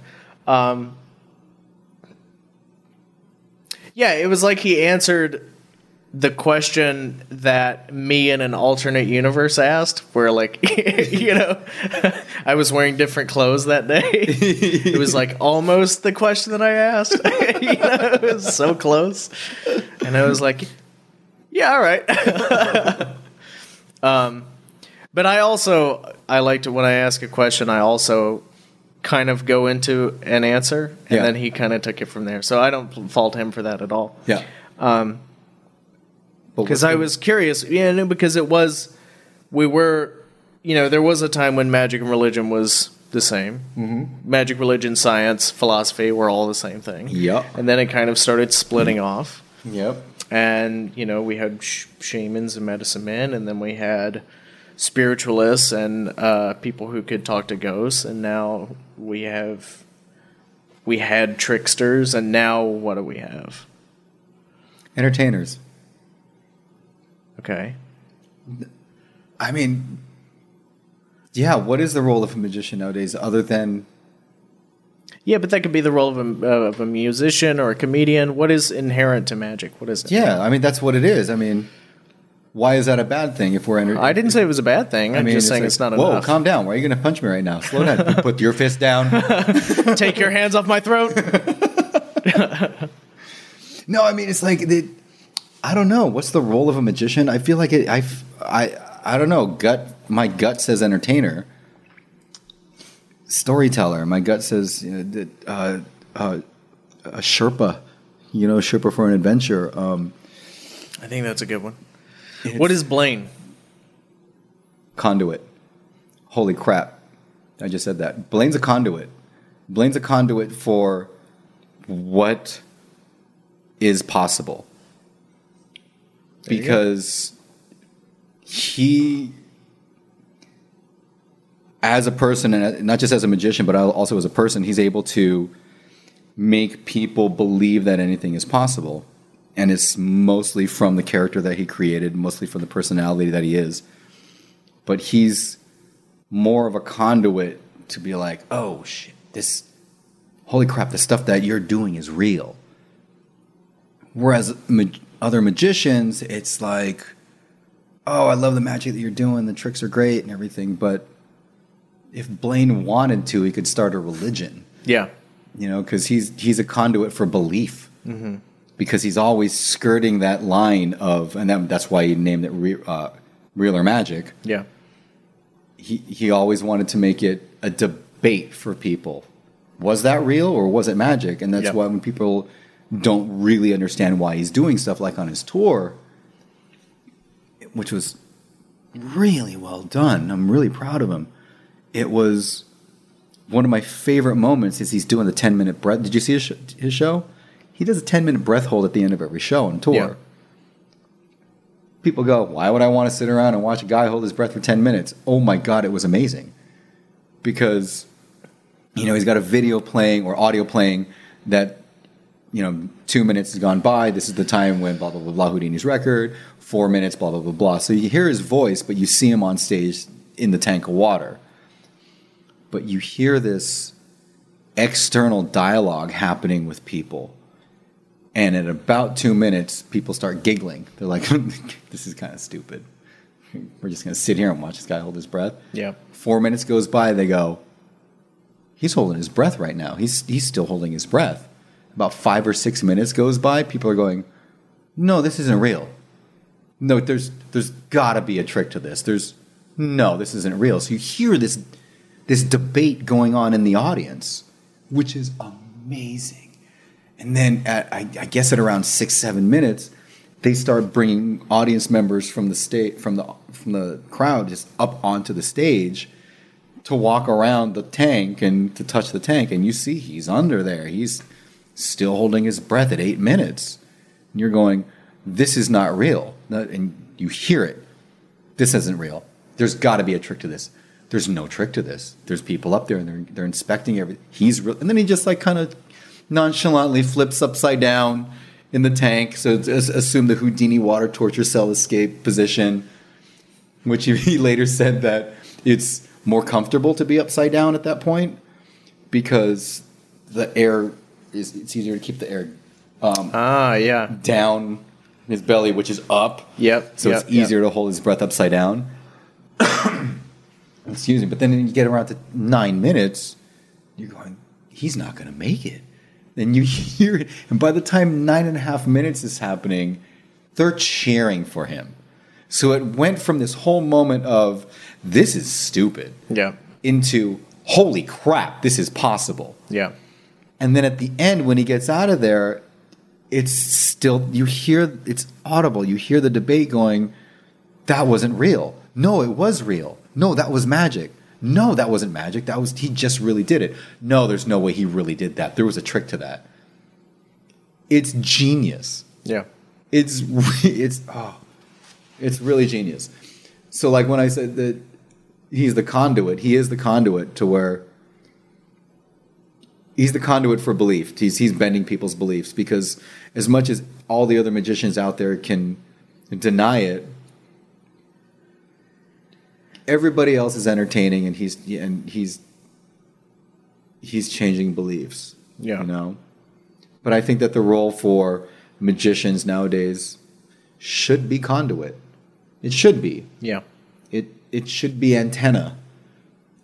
And that's something that Lorne Michaels said to us, and what I would always, when I'm working with Cyril out in Japan for his live shows, the last thing I say to him right before he goes on stage is I say, be the antenna. And when I first said that to him, he's like, I don't know what you're talking about. And that's exactly what I said to my teacher. I'm like, I don't know what that means. And I said it to him. I said, you're the antenna. You're the antenna for the audience.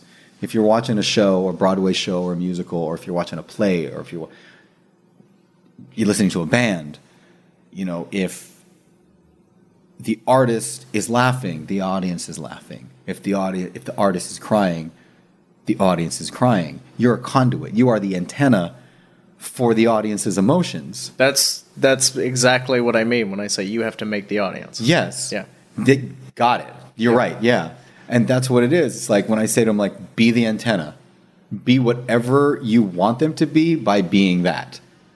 And it's so strange because people don't normally get that because they just want to do good magic and do a good show. And I'm like, no, don't. You're already going to do that. Yeah. Just be more. you. Just be. Remember that whole thing that we learned at Landmark, that people shouldn't be called human beings, they should be called human doings? Did you learn that part? Yeah. Which I still believe because but all the impact moments in our lives, we weren't doing anything. We were just being. Yeah. When the strongest moments on stage are when the entertainer is just being themselves. Even though they're acting a role, if the audience gets that character is just being, then that's where connection happens. That's where the best magic happens. So too many people are trying to do stuff. They're trying to entertain. I'm trying to do a good show. You're gonna do a good show. Yeah. It doesn't matter. You're already talented. Yeah. They're already there to see you. It doesn't even matter. Just be you. And I keep telling that to people. Just stop trying to be anybody else. Yeah. Stop trying to be Blaine. Stop trying to be Copperfield. We all wanted to be Copperfield. We all wanted to be Blaine. They've got that down. Nobody's got that more down than they do. Yeah. Let them take care of that. Fucking find your own voice. Just find it and be it. Find it and be it. And be moist. I'm a big fan of masterclass.com. Wait a minute. Why are you a fan of masterclass.com? I'm sorry. That touches me in the wrong way. Go ahead. Why? Really? Yeah. Why? Because Chris Gongora and I pitched the concept of masterclass 8 years ago To whom? to networks and production To companies. We go, networks. here's what we want to do. We want to do a thing called masterclass. Yeah. And we want to get the masters to come in. But here, forget it. I'm not even going to talk about it. But they said, oh, that'll never work. And we go, no, this is what we're going to do. And now there's masterclass.com. Like, motherfuckers. Oh, and I love it. It's amazing. Yeah, exactly. Yeah, you guys were visionaries, and no one believed you. No one believed us. I'm sorry. It's okay. Anyway, David Mamet does a masterclass on writing drama. What? I love Mamet. Oh, he's a master. He's a master. And he's very cut and dry, and he has hard opinions, and it's amazing. And one of the things that he mentions is, when actors are trying to figure out who their character is, and they come up with all this backstory, he's like, that's total horseshit. He's like, characters are what they do. He's like, you can come up with all that backstory, and you know what that is? That's just wasting time. He's like, you have to get out there and you have to do the thing. But he says, it goes back to Aristotle, and he's constantly quoting Aristotle. Is he really? Yeah, and his character is habitual action. Who somebody is their habitual actions. Okay. And so when he's writing, you don't have to tell somebody who somebody is. You just observe the things that they're doing and the things that they keep doing. And so if you can observe your own habitual action, you can capitalize on that in whatever show you're doing and whatever entertainment you are. That's what comedy is. That's what the best observation is. That's what Seinfeld is. Mm-hmm. What is the habitual action? Well, I like to complain when I have to wait in line. Let's make an episode of TV about it. Yeah. Or, I'm... Wow. Whatever. Habitual actions. That's who you are. I'm thinking about Mamet movies, and you're right. Yeah. Yeah. Wow, that's great. That's really nice. Cyril was in a Mamet movie. What? You didn't know this? No, I didn't know this. Cyril was in a Mamet movie, and the best part was he was miscredited. Oh, that's It hilarious. was so good because Ricky Jay was a character. Was one of the actors on this one movie called Red Belt. Do you ever see that movie, Red Belt? No. It was about MMA fighting, and they needed to cast a Japanese American magician, and Ricky Jay's like, "There's this guy named Cyril. Get him on board." There's a real one. There's a real guy like that. You gotta watch it. Oh my god, we're gonna pull up the scenes after this podcast. And Okay. You're gonna laugh your ass off. I'm going to write down Red Belt. Red Belt. Watch Red Belt. You guys that are listening, YouTube Red Belt Cyril Takayama, and you're gonna watch some of the best stuff you've ever seen in your life. It's hilarious. It's so good. But it was he got miscredited because Cyril's name, his character name was Jimmy Takada. No, wait, Takada or Sakata? Jimmy Takada. And so when we went to go watch like a screening of it, Oh my it said- God. Cyril it Takada. said Jimmy Takada or whatever it is. Cyril Takada. Oh my gosh. They totally got his name right. It was hilarious. Oh my gosh. She's like, that's not even my name. I'm like, it's better that way. That's amazing. But he did magic on that in that movie, and it was great because he had to do this one effect where he had to change the color of like one of these little marbles. Yeah. And so we're sitting in the trailer in Ricky Jay's trailer, who, by the way, is a ridiculous sleight of hand. He's a ridiculous artist. So we're like, Ricky. So we have to do this on the set. So how would you change these white balls into black balls, these white marbles into black marbles? He's like, let me work on that for a second. He's doing all this sleight of hand stuff, and it's looking amazing. It's, oh, shit, that looked great. And he goes, what were you guys thinking? Like, we wanted to do this one thing. And you have to watch the video, but I'll just try to explain it without giving it away. But Cyril picks up this black marble, and he shows it to Ricky Jay, and he goes... And it turned white. And Ricky goes, well, fuck, just do that. It looked awesome.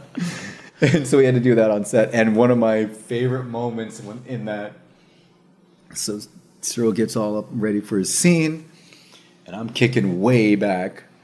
I'm standing behind the mammoth chair, and I'm standing behind all like Cyril's chair. I'm not sitting in these doors. I'm not part of this. I'm just here. Yeah.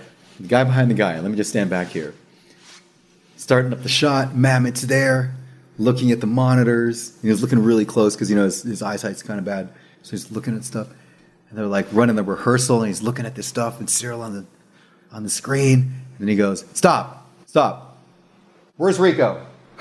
Where's Rico?" I'm like, What did you say? He's like, "Where's Rico? I need Rico beside me." I'm like, "Oh, that's me. That's me. I'm here. I'm over here." Who's got the box? I do. He's like, "Rico, I need you over here beside me." And I'm like Wayne's World with the backstage pass. Like, "I'm Rico. Yeah. And he puts his arm around me. He's like, "I need you right here beside me, looking at this magic and making sure it looks good." I'm like, "You got it." That's how that's supposed to work. Wow. I'm like, "You got it." And he's like there with his arm around me. I'm going, my inner geek's going, "David Mamet's got his arm around me." And I couldn't even pay attention to the screen because I can feel Mamet You breathing. can smell him. Yeah, like, oh yeah, I can smell him. He's But he right smells there. great. He smells like magic. He smells like masterclass. I get real weird about stuff like that. I hate to interrupt your story, but like That's all it was. anybody who I idolize, I'm like, I wonder what he smells like. I wonder what she smells like. Isn't that weird? No, because I wonder what Gal Gadot smells like. I bet there's sandalwood in there. Ooh, oh, wow. Yeah, there's probably a little bit of sandalwood in there. Yeah. And hugs. Hugs. She must smell like hugs. Yeah. Yeah. And we're back. We're back, yeah. Next question. That's the thing, yeah. Anyway. How fun is it working with your sister? It's a blessing, actually. It's the best thing. What an awful question. Because now, like, she's going to listen to it. She's like, Well, Rico it's didn't mean terrible. that. He's saying that No, because he's on the record. We used to hate each other, We used to, like, battle all the time. But when people... "Oh, tell me about your sister." And I always say, she's the better looking, funnier version. She's the better looking, funnier, smarter version of me. Yeah. And she is. Yeah. She's brilliant. And she's faster with comedy than a lot of people that I know. I'm like, when did that happen? When did you become so fast and so smart? And when I said, "Oh, it's a blessing," but it actually really is, because we hated each other for a long time. Or we didn't hate each other. We just never really got along. But then when we started traveling and working together, then we learned really quickly that, oh, shit, we have to be a team. And to answer your question, what's it like working with my sister? It's amazing. Because when people ask me who I go to, who I consult, I would ask her questions. Yeah. Because she always has a different way of looking at things than most magicians. She's super, super smart. And, yeah, I love her to pieces. Change the subject now. Moist. No, but really, she's ridiculously smart when it comes to magic.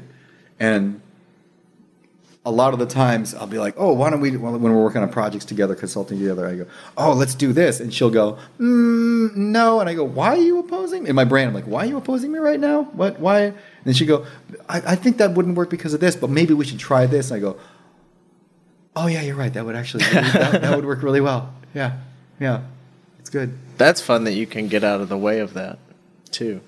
Getting out of the way of Yourself. It's never about us when it comes to consulting, dude. Yeah. It really isn't, because that's the whole thing. When it comes to our consulting team, it's like it's always yes and. It's always bounce, bounce, bounce, bounce, bounce.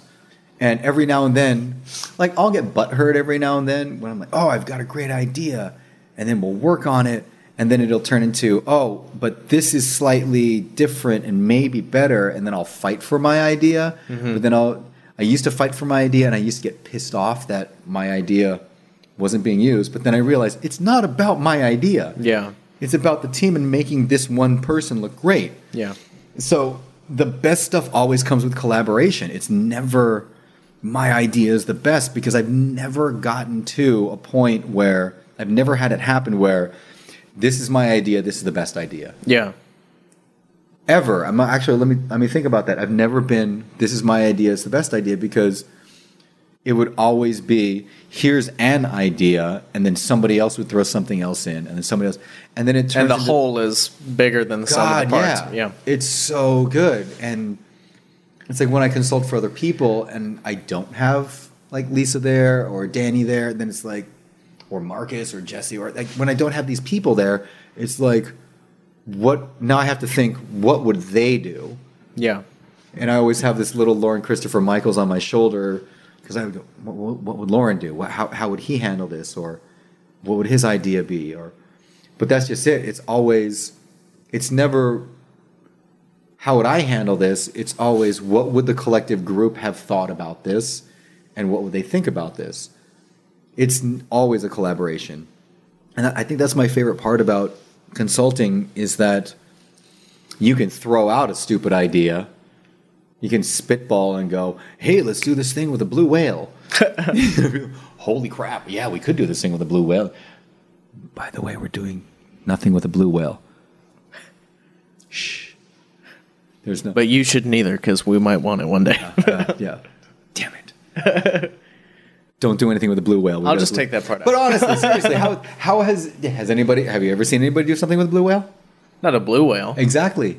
Hasn't been done before. We're going to do that. There you go. Yep. Now people are going to steal that. What are some common pieces of advice that you totally disagree with? Common pieces of advice that I totally disagree with? Yeah.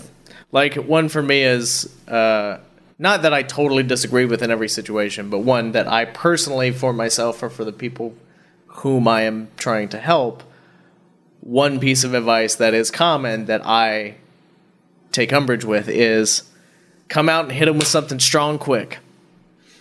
There is I remember that there was a 20-second rule that you got to hit people hard in the first 20 seconds or else you lose them. Yeah. I mean, because that's true for the internet. You know, there's a 2-click rule. If your customer can't find what they're looking for in 2 clicks, they're going to look someplace else. Yeah.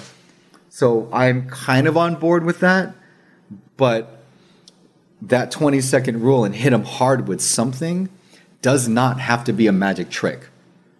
It can be an effect or something how you make them feel. Because if you hit them hard with personality in the first 20 seconds, that's the same thing as hitting them hard with a magic trick. If you can connect in the first 20 seconds, like we always talk about this. Lisa and I always talk about this, and there's this magic show in Ginza in Japan that is my favorite magic show on the planet. We've talked about this with you before. Have we talked about this with you before? I don't think so. No. It's our favorite magic show on the planet. Cyril took me there this one time. He's like, oh, my friend Hide Yamamoto owns this bar called Half Moon over in Ginza. Let's go watch him. Like, oh, great. It's this teeny tiny little bar. Seats maybe a dozen people at the bar. And then he's the bartender, and he comes out and he does this show. And at the end of the show, the first time I watched it, I'm in tears. I'm crying. Wow. Because I felt so good. When was the last time you've cried at a magic show? Almost exactly a year ago. Which happened when? It was New Year's Eve at the Magic Castle. Yes. And it was Mike Pichata. Oh my God, see, exactly. Mike can do that. Yeah. But why? Why was because it was my first time my dad was at the Magic Castle and was seeing Mike Pichata. Yeah. He was a friend and also an amazing magician. Yes. And so it was the whole experience of the evening. It was all of it. It was all of it. It was a perfect storm of wonder and yes. and a culmination of, decades of practice on Mike's part, a decade of practice on my part, moving out to California, all these decisions and everything coming together for my dad to be able to be in that moment and me to be there with him and this whole. Oh, that's great. So yeah, it was a whole huge experience. That's great. Awesome. So that's good. You did cry at a magic show. Yeah. So I cried at this magic show, and the first thing I said afterwards, Cyril goes, "What do you think of this show?" I go, "Lisa needs to see this show." Yeah. And so the next year, we brought Lisa out to Japan. Like, you have to watch this one show. Tears. Lisa was in tears. She goes, "This is the best magic show I've ever seen in my life." A couple of years later, Larry Fong and I went out to Japan, and we're like, "Larry, you got to come watch this show." Here's the quote from Larry Fong, who was standing in the back because everything was filled, all the seats were filled. Larry and I were standing in the back behind these 12 people at the bar. Larry was in tears. I go, "What'd you think?" He said, "This is the show that every magician on the planet needs to see." It was that strong. And then so we started bringing everybody that we could to see this show. Henry Evans, tears, crying, and he went back the next night. Basically everybody that we take there. And it's not because of the magic. He does some amazing, amazing magic. But to go back to what you were saying, he connects right away. Right from the beginning, you love this guy. And what a lot of people don't realize is that, I've seen the show like a couple dozen times, but he starts out really upbeat, chipper, and happy. So he starts out youthful. And then as he goes through the show, he matures. Wow. So at the very end of the show, now he's talking like this. And he's saying these things to Adam. You don't even understand what he's saying because he's speaking in Japanese. But you're watching these people that understand Japanese start fucking crying. And I'm going, what's he talking about? Because I don't even know, and I'm crying. But you just feel this connection with him. And then he does a floating rose routine with a little kicker, and there's like this little piece to it that I'm not going to tell you about because you got to go see it. But it's just doing a floating rose. But the story that he's telling that I don't even understand, but then tie that in with the music that's playing and the little adage that he put onto it, you're in tears at the end. And it's amazing because he matures. He goes from youthful and happy to wise and loving at the end. You know what? What an obvious premise that I've never heard of before. What's that? Being youthful and chipper and upbeat, and then at the end, that literal progression. It's the life progression. It's the life progression. How obvious could it be? Never seen it. Never heard of it. It's genius, bro. It's genius. It's genius because you feel that and you're all happy with him. I can feel it imagining it. Yes. I can't imagine what it's like in the room. It's insane. And how lovely.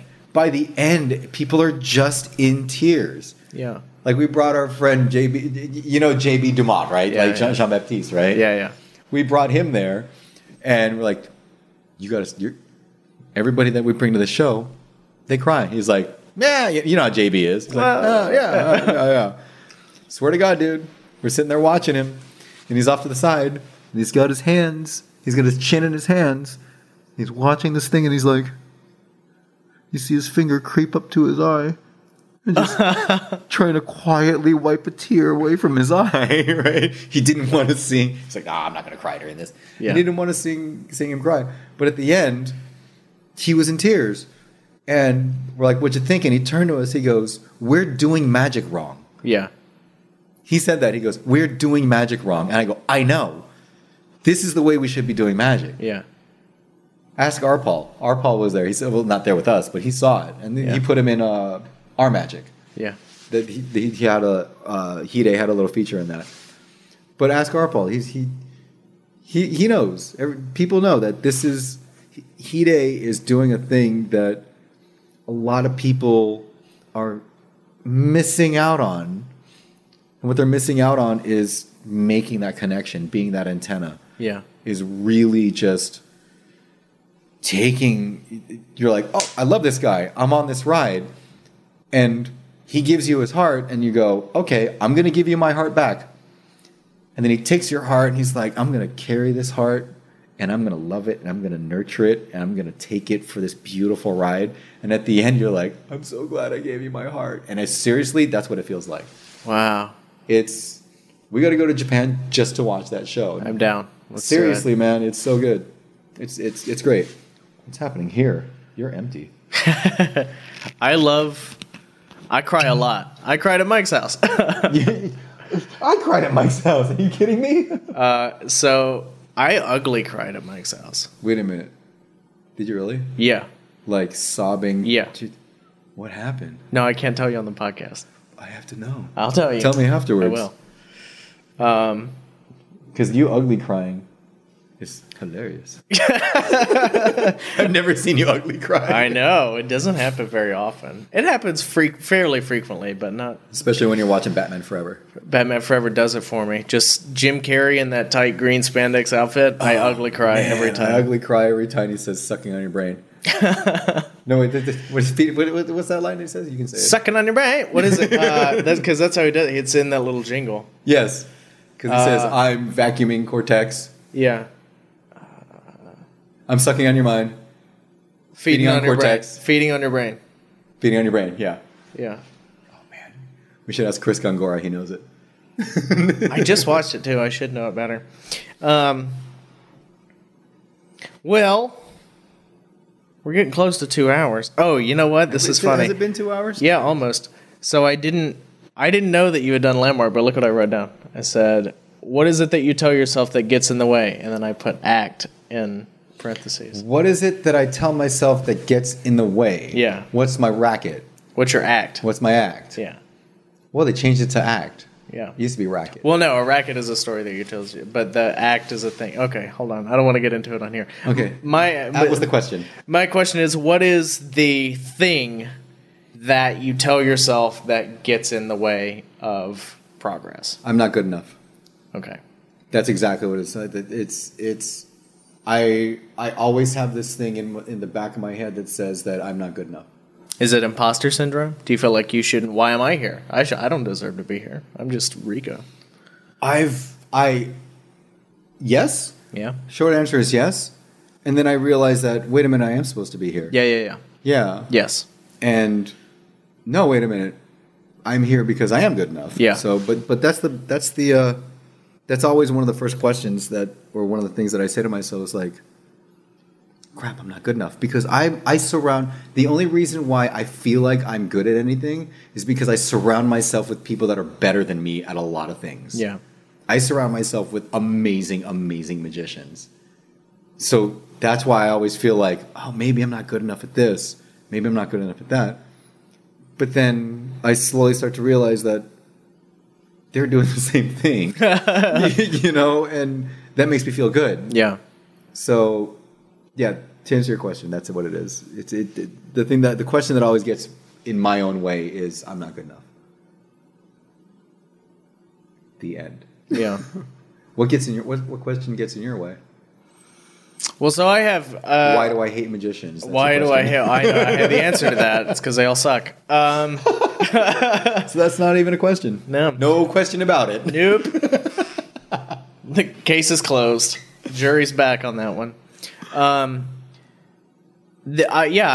have imposter syndrome, which is basically what you said. Is like I'm just a kid from Louisiana. I don't know what the fuck I'm talking about, and I have a podcast. Who let that happen? Anybody can get a podcast, really. That's true, but unfortunately for the listeners, but at the same time, as far as I understand it, imposter syndrome is the cognitive dissonance that occurs between your feeling and your knowledge. I feel like I'm not good enough. I feel like I don't belong here. I feel like this is a mistake. Yeah. But I know I'm good enough. I know I belong here. I know I did the work. I know I have the experience. I know that I know my shit. I just feel like I don't know my shit because everybody else around me knows their shit better than I do. Well, yeah. But that feeling is often like, when that happens, you always ask yourself, well, how's that working out for you? Yeah. Right? Yeah. And I always have to keep telling myself that is if I fall back into a pattern when I feel like I'm not good enough, but then why? I always keep asking myself why I keep lying to myself like that. Yeah. Because I don't know if you've seen it, but like on my little Twitter handle, it says maybe not better than some magicians, but I can make some magicians better. Oh, that's nice. And that's my beliefs. Like, there's a lot of magicians out there that are a shit ton better than I am. Yeah. But I feel like I can make magicians better. Absolutely. Yeah. So that's my belief system. And when I say, oh, I'm not good enough, it's like, well, I am not good enough compared to other people in other areas. Yeah. But I'm really damn good at helping other people become better. That's really interesting because, I think most people are one way or the other. There are a few people that can do both very well, but it's difficult to remove yourself from, which, I mean, you've mentioned this several times, which is when you're consulting, it's not about you, it's not about what you want, you're making the thing better, the whole's more than the sum of the parts. But I love people like I love you, Rico. Oh, damn it, Elliot. We're not there yet. No, not yet. You do touch me in a way that a man just should not be touching another man. Get your hands off me. How dare you? Is that your foot? It's not my foot. Oh, man. When did your dog get here? It's, shit. I lost my train of thought for the bit. It's interesting to me. I love people that can look at something else and selflessly go, here's how that can be better. And I'm not always right. I always say, here's how it might be better. Yeah. I'm not always right. I will 100% always go, I was wrong. That's claim ownership to that. That's so important. I can't stand it when people can't own ownership or take ownership of mistakes. Yeah. Just take ownership. That's it. And I will take ownership of mistakes. I'll be like, wow. Guys, I'd like to... I said that on our project earlier, a couple of weeks ago. I'm like, guys, I'd like to announce that I was completely and totally wrong, and I own up to that. And they're like, no, you're good. I'm like, no, but I was way wrong. Oh, wow. Yeah. It wasn't life-threatening or anything, but it was... Yeah. I thought I was right, and it was horribly wrong. He has less fingers now, but... Yeah. Maybe just fewer fingers in the right hand, but it's okay. Yeah. It's okay. Nobody died. Yeah. Yeah. And it's also so important, and this is in the same vein, is to say, I don't know. I have no problem with saying I don't know. Yeah, or help me. But what I do have a problem with saying I don't know is because there's that Disney model for Disney cast members where the Disney cast members are not allowed to say I don't know to a guest. Yeah. If somebody says, hey, how do I get to, or what time is this, blah, blah, blah, blah, they're not allowed to say I don't know. They should. What they have to say is, that's a great question. Let me find out an answer for you. Yeah. And I like taking that approach. Uh-huh. But the first thing that always falls out of my mouth is like, I don't fucking know. I was like, I don't know, but I'll find out for you. Yeah. And that's the thing. It's like people go, oh, why don't you just do this? And I don't like it when, hey, how do we do X, Y, Z? And then somebody comes along and says, this is how you have to do it. Yeah. And I go, great. Are there alternatives? Yeah. Like, well, no, this is the way to do it. Okay. I love that you have certainty about that. I've experienced some bad things in the past with that, so can we maybe explore little options to that? Yeah. But what scares me about when consultants or anybody else, like when they give input and they say, oh yeah, all we have to do is this. Yeah. That scares me because all we have to do is that, but there's also all these underlying things. Yeah, it's way oversimplifying something. Yeah, I don't like oversimplifying things. Oh, that's totally easy. Yeah, I don't ever want to say that to people. I don't ever say, oh yeah, that's a piece of cake. Yeah, I can always say you're an undersell, overdeliver kind of guy. Well, that's the only way to do it though, because if you oversell and underdeliver, then you're shit. I don't ever want to be in a position where people say, well, you told me this. Yep. And I got this. Yep. Because I've been in that position. Yep. And it's always been a miscommunication. It's always been like, no. I never said that. What I said was this, and you heard this. You interpreted it as this. Oh, God, that happens. That happens a lot. Which is why I don't like that happening. Yeah. I'd rather go, this is what needs to happen. This is the way I see it happening. This is the way we see it happening as a team. X, Y, Z. But you said this. No. We exactly said X, Y, Z. But this is happening now. Right. Which is why we said X, Y, Z. And we saw that stuff happening way before it was even coming. Yeah. Yeah. I think that for consulting, and I was talking to a bunch of people about this. They're like, what does it take to be a consultant? And Garcia and I were talking about this. We were saying, I don't think we want to be called... I told him, we're at Magic Live, I go, I don't think I want to be called a consultant anymore. He's like, me too. Why do you say that? I go, because everybody's a consultant now. Yep. Everybody's a consultant. Yep. And if everybody's a consultant, then nobody is. I just want to be able to be like, okay, yeah, you have an idea of what a consultant should be is great, go for it. But I don't feel like what your idea is what I'm doing. So it's tough. I'm in and out of this thought process a lot in the past few months. Interesting. Yeah, because there's a lot of people that say, oh, I consulted on this. Oh, I've consulted. Yes, you have. Yes, you have. You have. You're not doing what I'm doing. I mean, not without any conceit or no. It just objectively. Is I don't feel like you're doing what we are doing. Yes. What we're doing as consultants. Did you? Well, I don't want to get specific, but you worked with somebody. Yes. And you helped them create a thing. Yeah. And you were a consultant for that thing. Wow, this is very vague, and I love it. I have a friend. Yes. Who gave some notes and pitched an idea and goes, I consulted for that thing. Yes. And I go, okay, sure you did. But you didn't. Yes. That's not what that means. Is that kind of what you're talking about? That's kind of what I'm talking about. I'm gonna throw out, so here's a young lad that wants to learn. Let me try to treat him the way my magic teacher would have treated me. So at the end of every day, I said, what did you learn today? Yeah. As we're cleaning up. What did you learn today? He goes, oh, well, I learned this. Oh, and one day, as we were leaving this One Illusion Builder's warehouse, late at night, get in the car, I'm driving, we're driving off, and we're tired as hell. And I go, good work today. He goes, thanks, man. I go, what'd you learn today? And he goes, I think I learned the difference between a consultant and a contributor. And I'm like, turn the wheel, pulled over to the curb, shifted it into the park, turned the engine off, and I go, I would be very curious to hear this answer, right? What do you mean? And he said, well, I think there's a lot of people out there that contribute magic, that contribute ideas, that say, you should do this, or, you know what, hey, try this.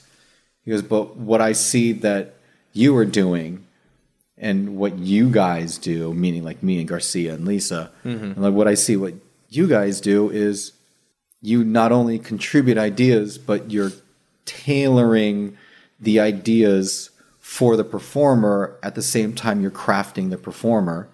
And I think that some people may not be doing that where they're just contributing. Yeah. And my brain exploded, and I've never even thought of it that way. Like, good job, dude. I started the car back up, and we drove off. But I go, yeah, because like you said, there are people out there who are like, oh, yeah, I consulted on this. Yes, you technically consulted on this. Yeah. But what you did was you contributed. Yeah, exactly. I think that people do consult, but I feel like I don't want that title anymore because I feel like what we do is slightly different. And I'm not saying that with any ego or conceit. I just feel like what we do is slightly different. And that's why consulting it's such a loose term nowadays. It feels really, really loose. You know that what term I mean. is the village bicycle. It really is. It really is. Yeah.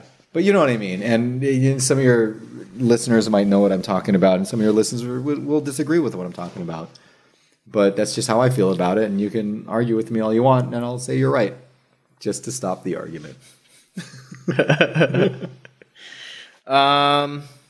Let me look at my notes. Good magician, bad magician. We did that. Yes, two of them are sitting right here. Yep.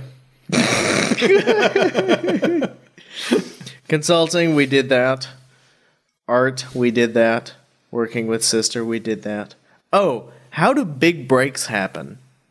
As someone who's been building magic for face name people, what are the big breaks and how do they happen? So, for example, how did my big breaks happen? Not yours. How do big breaks happen? How do big breaks for happen? anybody? For anybody. What is it? What's that old saying that like when luck and preparation? What is it? Luck is opportunity meeting preparation. Luck is opportunity meeting preparation. Yeah. And so I feel like I've been lucky a lot of the times. Yep. But then I'm also under the school of thought where luck is the last dying wish of a man who thinks that it happens. He needs luck. yeah. It happens by accident, you know. It's Yeah. like, no, I'm very fortunate because I have been very, very lucky that it snowballed for me, because we got Chris Gongora and I, when we created them, the Totally Hidden Extreme Magic show for NBC, we found the right people at the right time. Yep. Made that work. Yep. Great. Hidden Camera Magic Show. Yep. First hidden camera magic show out there. And then after that, because we brought Cyril on board for that show, because, you know, we just wanted all of our friends on the same TV show. Yes. And Cyril's like, that was a lot of fun. I'm doing a special over in Japan. Can you help me with that? Great. So I went over there and helped him with that. Then they asked him to do a second one. And I said, oh, we're out of material. Okay, we got to think of new stuff. So that kept snowballing. So then after about the third or fourth special that he did, I lucked out because people saw my name in the credits and they go, oh, Cyril used this guy. Let me call him. And I go, great, I'll help you out however you want. Yeah. So I've been lucky in the sense that I don't have a website. Mm-hmm. I don't promote myself. Mm-hmm. You know, I don't go out. Do you remember what I said the first time we met? You said, damn, you're a good-looking gentleman. I did say that. You did? Yeah, I did say that. I can't remember. That is what I said. We met after Ryan and Amber's show at Hooters. Yes, I remember that. I remember you walked. We met before Ryan and Amber's show at Hooters. I don't you walked remember up. that. Oh, yeah, that's true. Yeah. Yeah, it was before. It was not after. It was before. Yes. And I said to you, I know who you are. I don't know anything about you. That's right. You did say that. And I think I may have said, same. Same. And then I complimented you on your suit because it was very nice. Oh, thank you. But that's yeah.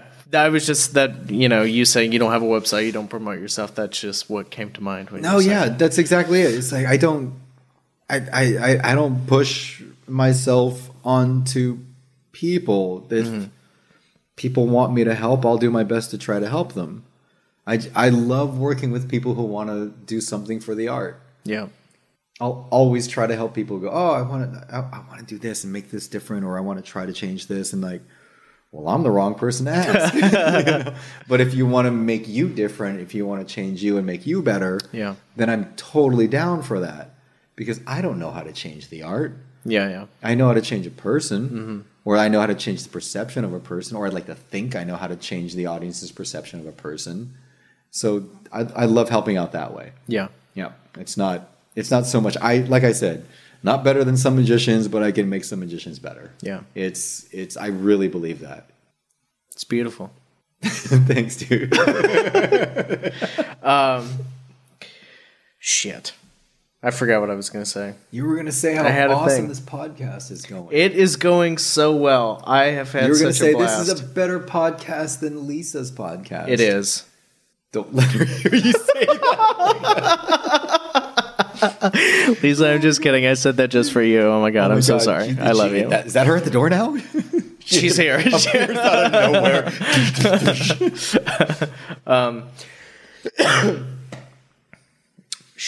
Oh, I remember what I was going to say.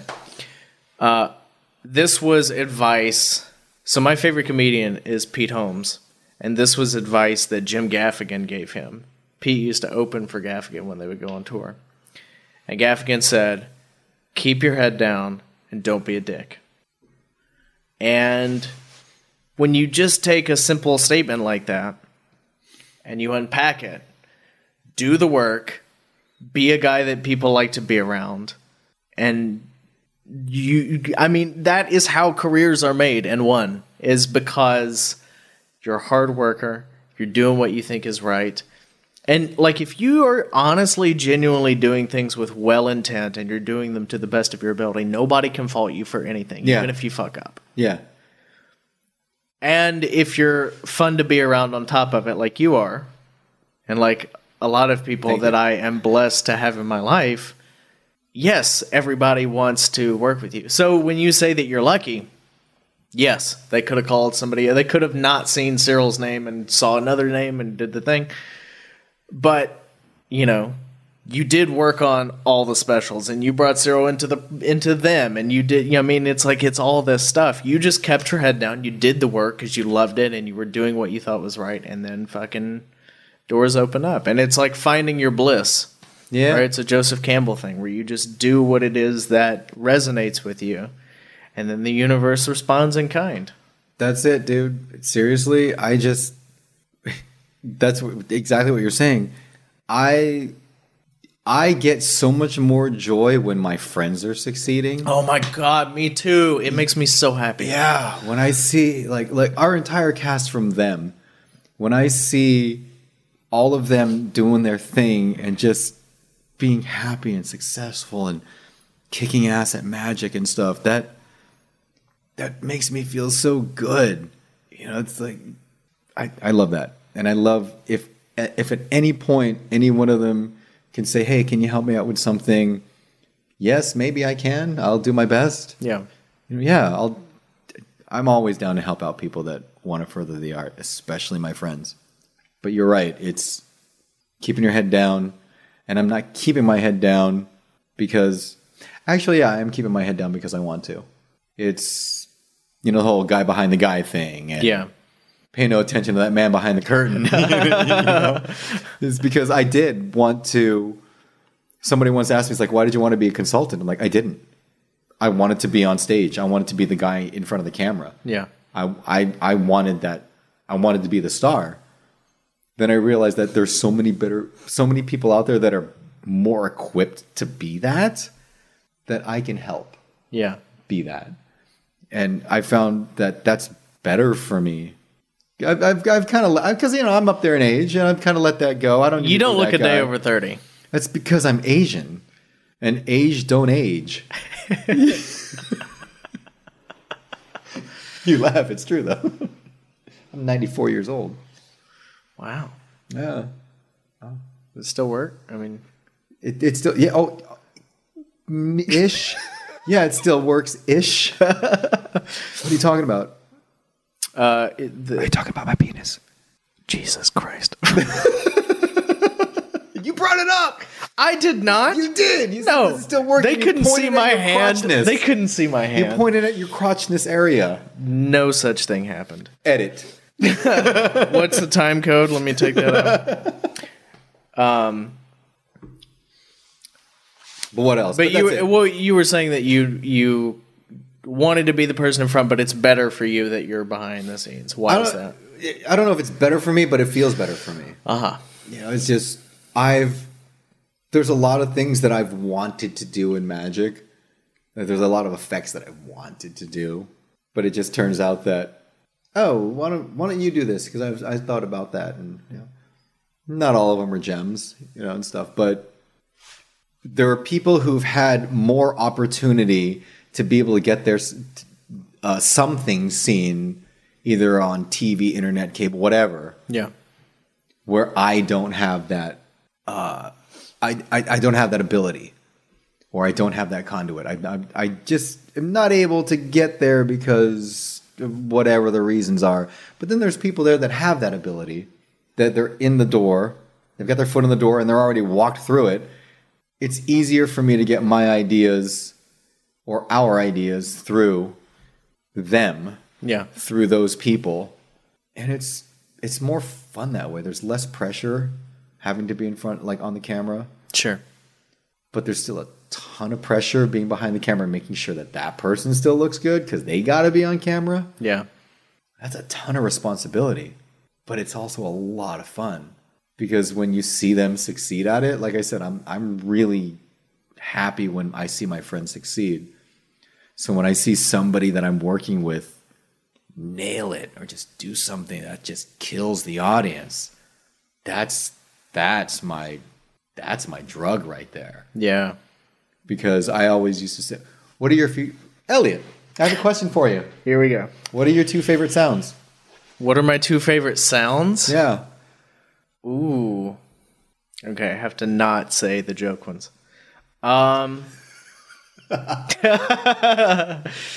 My two favorite sounds are...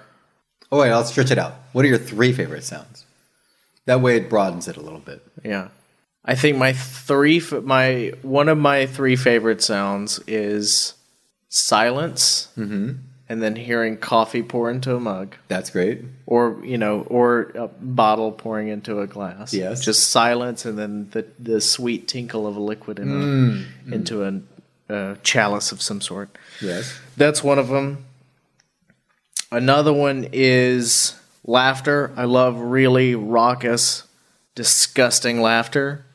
And I love electrified silence. That's cool. Because that's a sound. That is a sound. It's like it's a- a lack of, yeah. Yeah. That's a sound. It's the absence of. Yeah. Yeah. That's good. I think those are probably my three favorite sounds. That's awesome. I have three favorite sounds. What are they? Number one is my mother laughing, Oh. right? It's the funniest thing. It's the best thing on the planet. I have to make her laugh. It's so good. So aside from that, laughter, like you said. Yeah. Laughter is an amazing, amazing sound because when people are laughing for real, they can't fake that. When they're being authentic. Because when you're authentic, you can't be inauthentic, right? Yep. So authentic laughter is one of my favorite sounds in Oh the my God, world, it's right? so good. And authentic applause. Oh, yeah. Yep. Like I love, even if it's not for me, I love hearing applause for other people. Yeah. Like when we were watching Hamilton, for example, and when People are just losing their shit, and they're like, their hands are bleeding because they're just like, they're like, I don't know how to tell you how good this was other than to Exactly. smash my body against itself. smash my I'm body overcome. Yeah. But that's it, because you know what applause is? Applause is a gift to the performer from the audience. Yeah. It's a gift of appreciation. Yeah. The only way that they can actually show you that when you're up on stage or when you're performing that they like what you're doing is if they're laughing out loud or if they're applauding or if they're booing even, but that's not one of my favorite sounds. Yeah. But laughter and applause, those things feed me.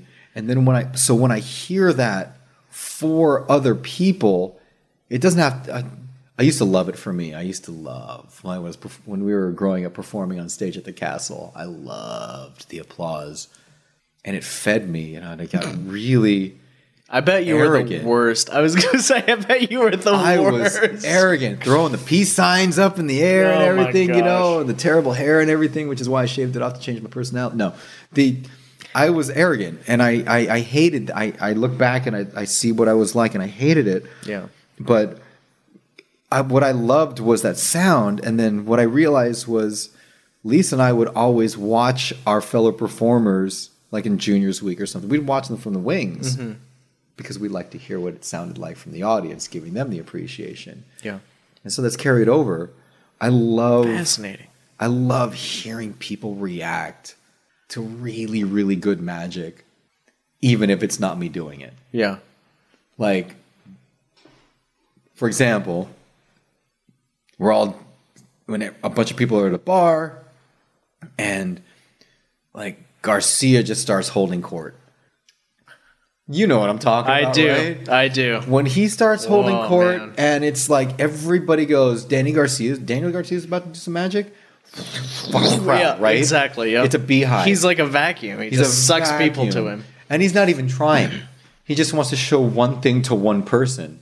But as soon as he pulls out a deck of cards, and nobody says, hey, Danny's about to do a magic trick. Right? Yep. You've experienced this. Yes. Nobody advertises it. It's like, you guys are just chatting, and he takes out a deck of cards, and you look up, and there's 50 people. And you're Yes. like, Jesus. Yes. Where And then did you all come from? And then you hear the reaction for the shit that he does. Yeah. And I'm just like, I And then he has like that little high-pitched giggle that's amazing. Man, it's so good. It's infectious. so good. And then I feed off of that because I can see how it's impacting people. Yeah. I can see what people just pull out magic tricks, and it's so good. It's my favorite thing in the world, just hearing laughter and applause, even if I'm not causing it. It's the best. Right? Like, Yes. you feel Yeah. that? Oh, totally. You feel that even we're at the castle or you're watching a show and Yeah. you hear them laughing. You're like, yes, that joke hit or that magic trick like nailed them. Like Jared Goff was at the castle last week, and I took a guest, So good. and Jared's in the middle of his act, and my guest just starts laughing, and I know his laugh well enough to know that he's fucking digging Yes. Jared, and I'm like, it doesn't get better than this. It doesn't. This is the best 'Cause they can't Jared's pick my that. favorite. This guy's my favorite. They love each other in this Yeah. moment. This is bliss. Yes. This is what this is all about. Yes. Yep, I'm with you. It's the best. Just seeing people. I mean, it's cheesy, but remember when Siegfried and Roy had their special, and they were talking about the best illusion. I don't remember. I don't know. Holy this. crap! It was so good. It was so flower power, cheesy, great, and I love it to this day. And they're talking about how the best illusion is being, and I'm paraphrasing it because I'm going to get this totally wrong, but they were saying that the best illusion is making people forget that they have bills to pay, that they have laundry to do, that they have dishes to wash, and making them forget for 2 minutes or 2 hours that reality is there. Yeah. You make them go to a place where anything is possible. That's the world I love bringing people into, and that's the world I love other people bringing people into, and just watching people sit back and react to that shit. Nothing gets me happier than that. That's why I go watch shows. That's why you go watch movies. That's why you listen to your band. You go watch your favorite bands perform. And I've always said this, like, I love going to watch plays and musicals and stuff that aren't magic. And I tell people, people ask me, how do I become a better magician? I go watch live shows that aren't magic. Yeah. Because you have to understand why those people on the stage are connecting with the audience with zero magic. Yes. When you can figure out why that's working, that's going to make you a better magician. And has nothing to do with magic. Yep. You become a better show person. Yes. Yeah. You become a better connection, a better connector. When you can connect with an audience, it's over. I don't care what you do. When you're that conduit, when you're that antenna, it's over. When they're hooked into you, they're locked on. It doesn't matter what you do. They're on your team. Yeah. And then once they're on your team, then you can fuck them up with awesome magic. It's so good. Then you're immortal. I love it. That's the best. That is the best. All right, we're going to do a lightning round. Lightning round. We're at almost 2.5 hours. What does the lightning round mean? Lightning round is... I know what it means. Just go. Okay. We're lightninging the lightning round. The most proud thing that's been broadcast that you were a part of. The thing you are most proud of. Our first TV show, Totally Hitting Extreme Magic. Because for me, that was... We lucked out. Awesome. We had an idea in our heads, and we were the first hidden camera magic show out there. Maybe we weren't, but I know that we were. But we were the first hidden camera magic show out there. And the reason why I'm proud of that is because the way it was different. The way Blaine turned things around. Yeah. He was the first person to turn the camera on the audience Yeah. instead of keeping it on himself. Our idea, slightly different, was if we're walking down the street and you see somebody come along with the camera and some lights and a boom mic, and it's gonna elicit a certain reaction out of you. Yeah. But if we've never met and we're in a coffee shop and I make the creamer float across you to me and there's no cameras around, that's gonna elicit a very different reaction from you. Yeah. A very real reaction from you. Yeah. So we capture that real reaction with hidden cameras. Totally different beast. Mm-hmm. And that's why I love that. I'm super proud of that because even now, it's still, like with Carbonaro, doing his hidden camera magic show, he carries that show. He carries the bits. He's really Completely. great at He's doing incredible, that. yeah. So when that first started coming out, we're like, yay. Gongora and I were like, yeah, it's awesome to know that our format still works 10 years later. Somebody's carrying our torch. Yeah, somebody's carrying the torch. Thank God it still works. Yeah. So yeah, proudest moment for Magic. That was probably one of the biggest things. Amazing. Yeah. Favorite piece of literature? Favorite piece of literature? Yeah. Magic or non-magic? Magic or non-magic? But you have to pick one. If I had to pick one, because I've read it a whole bunch of times, Yep. is Dale Carnegie's How to Win Friends and Influence People. Dope. And what's great about that was at one point somebody had asked me what my favorite magic book is. And I said, oh, it's this Dale Carnegie book. It's How to Win Friends and Influence People. And Garcia goes, are you kidding me? That's my favorite magic book. And it's not even a magic book. I'm like, yeah, that's my... I've given away probably a dozen copies of that. Yeah. Yeah, it's the most magical book there is. Yep. Right? Yeah. Oh, easily. It's ridiculous. You can perform miracles with that book. If you haven't gotten that book or you haven't read it, Dale Carnegie, How to Win Friends and Influence People. You can get a used copy on Amazon for 99 cents. 99 cents, and it's life-changing, right? Yes. Yeah, absolutely. It's the best magic book that I can think of. And there's instructions in the introduction. God, right? There's instruction. Follow the fucking instructions. If Do you not follow- half-ass this. You follow the And it will instructions, change your you can life. pull off miracles, and it's life-changing. Yeah. 100%. Favorite film? Ooh, that's tough because what Batman Forever. It might be Batman Forever. No, it bounces back and forth between The Untouchables and Back to the Future one. Because if I had, a favorite film, you can watch it over and over and over again. Yeah. Back to the Future is pretty awesome, but The Untouchables is mammoth. It's a mammoth film. Yep. Yeah, love that film. Right on. And Batman Forever And Batman Forever. because of Nicole Kidman.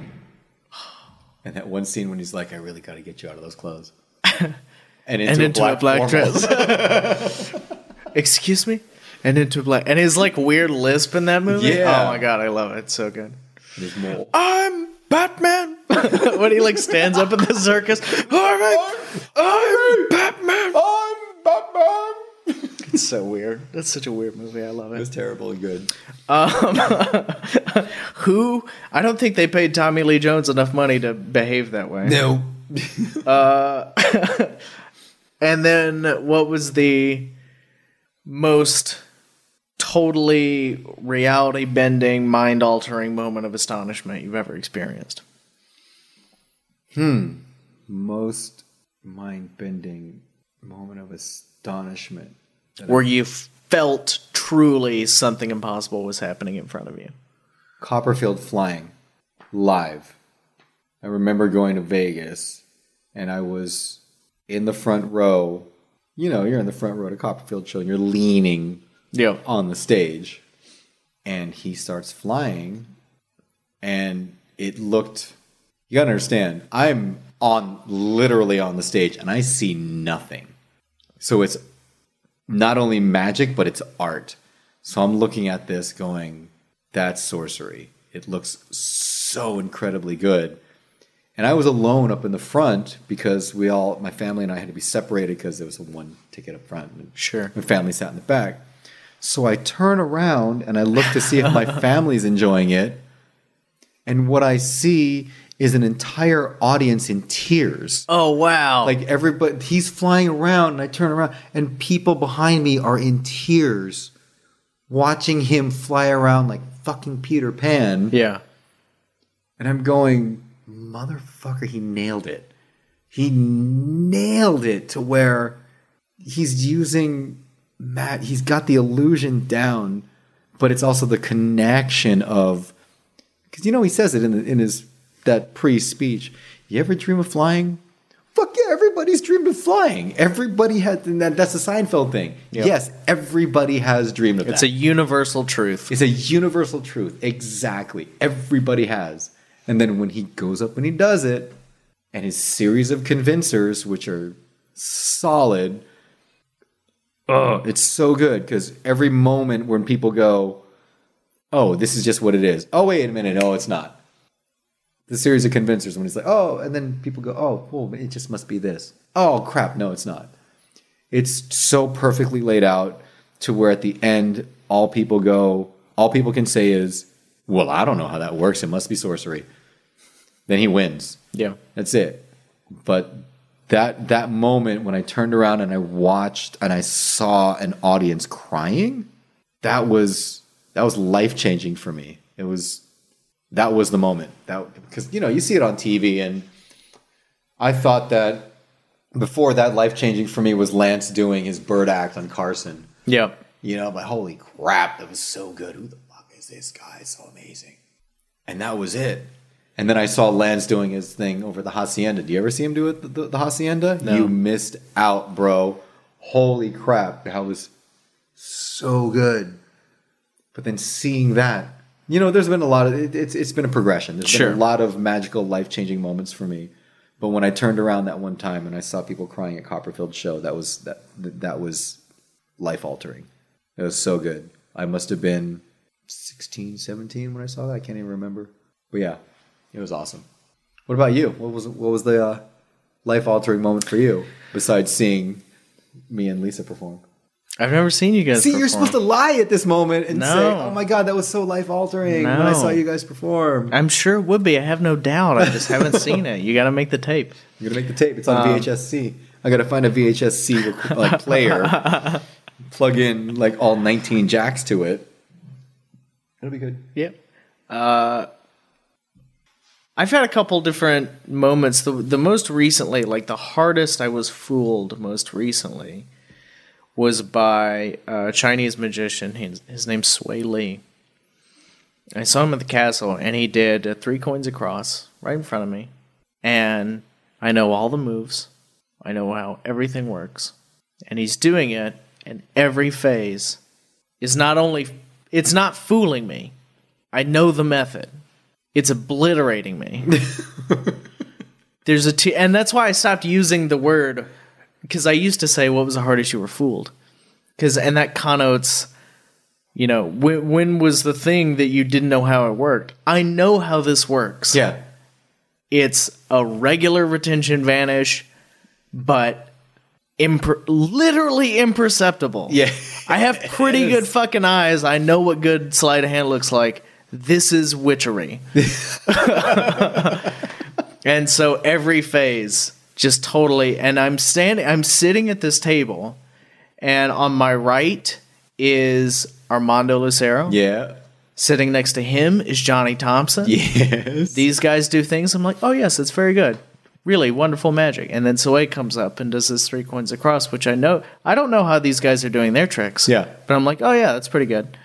Sway does this thing I know the method for, and I'm literally jumping out of my chair, hitting the table, screaming, because it's like I'm getting kicked in the head by a donkey. Oh, that's great. That's the best magic. Yeah. So that was amazing. And the time before Mike that I cried, which Mike was Mike's magic was beautiful and amazing, and it was absolutely a factor in me crying. But I think maybe the only time just magic in front of me has ever made me cry was at Pebblepalooza in Dallas. Tony Chang sat down and did 40 minutes of Gabby Pereira's material for me and 3 other people. Tony's back was to the lobby, and us 3 guys were sitting in a booth, and he just did Tony's material as it is, and he finished the last trick, and I just started. Jesus, he finished the last trick, and I just started crying, and I was like, I don't know what's happening right now. You're right. It's so stunning. It's so beautiful. It's so simple. It's so effortless. Yeah. I love that you said that you don't like the word fooling, and you like, oh, it obliterated me. Yeah. And every time I see Tony Chang do stuff, it fucking obliterates me. And it's great because he's so nonchalant about it. It's like, oh yeah, I'm still working on it. He's like, it's cute, right? It's cute, right? Is that all it's right? like, fuck you, Tony. It's so matter of fact. It's like, oh, it's okay, right? Yeah. Yeah, it's okay. Yes, Tony. Obliterating. That's a good word. I'm going to start using that. What obliterated you instead of, wait, what fooled you? Yeah. You're right. What obliterated me? Yeah. Damn, it's so good. Well, thank you, Rico. We did it. Did we do it? We did it. We did it. It'll be about 2.5 hours after I think that cut out if the people beginning make part. it to 2.5 hours right now, then they might appreciate you and I saying things like, Batman Forever rocks. Moist. And then if they go to Twitter at Enrico Della Vega. Oh wait, at Enrico_Della Vega. Shit, I don't even know my own Twitter handle. At Enrico_Della Vega. Google.com/Enrico. I don't know how Google works. What is a Google? I'm just gonna Bing it Can you bang that for me, Yeah, please? I'm gonna do a Lexus Could Nexus you search. ask Jeeves that for me? I'm gonna ask Jeeves what a Bing is. You go to google.com, type in google.com. And it takes you to Bing. And Bing takes you to Ask Jeeves. And then it takes you to a Lexus Nexus search. And then that's how you get into the dark web. That's where all the cryptocurrency is. Oh my God. Thank you so much, Rico. This is such a blast. I knew it was going to be a blast being here. Thank you, dude. You're one of my favorite people. You and Amanda are like so awesome. Oh, thanks, man. Yeah, we feel seriously. the same way. Oh, man. It's so good. So good. So thanks for having me. This is fun. Yes, my pleasure. Thank Let's you. do it again so that way people can just hate us for blabbing. Oh, let's do that one. Let's just. Why don't we just not finish this one ever? Oh, my God. What if we just call Lisa right now, have her come over, and then just continue blabbing until she gets here, and then continue with her? I would love to do that another time. I have to get on a plane very early in the morning. No, your plane can wait. You can postpone. Can I do that? You can go stand by. Yeah. I can do that? What airline are you on? American. You can totally postpone. You can go on standby on the next It flight. says right here. I can just choose a different time. Of course. Let's do it. Let's do it. Okay. Let me Call Lisa. Here we go.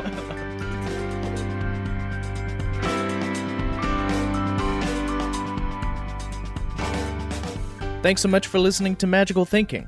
If you enjoyed the show, head over to patreon.com. That's patreon.com/Magical Thinking and become a patron to support the show and get access to exclusive content like magic audiobooks, tips on style and fashion, a revamped book club, behind-the-scenes pictures and video, audio answers to your magic questions, and more.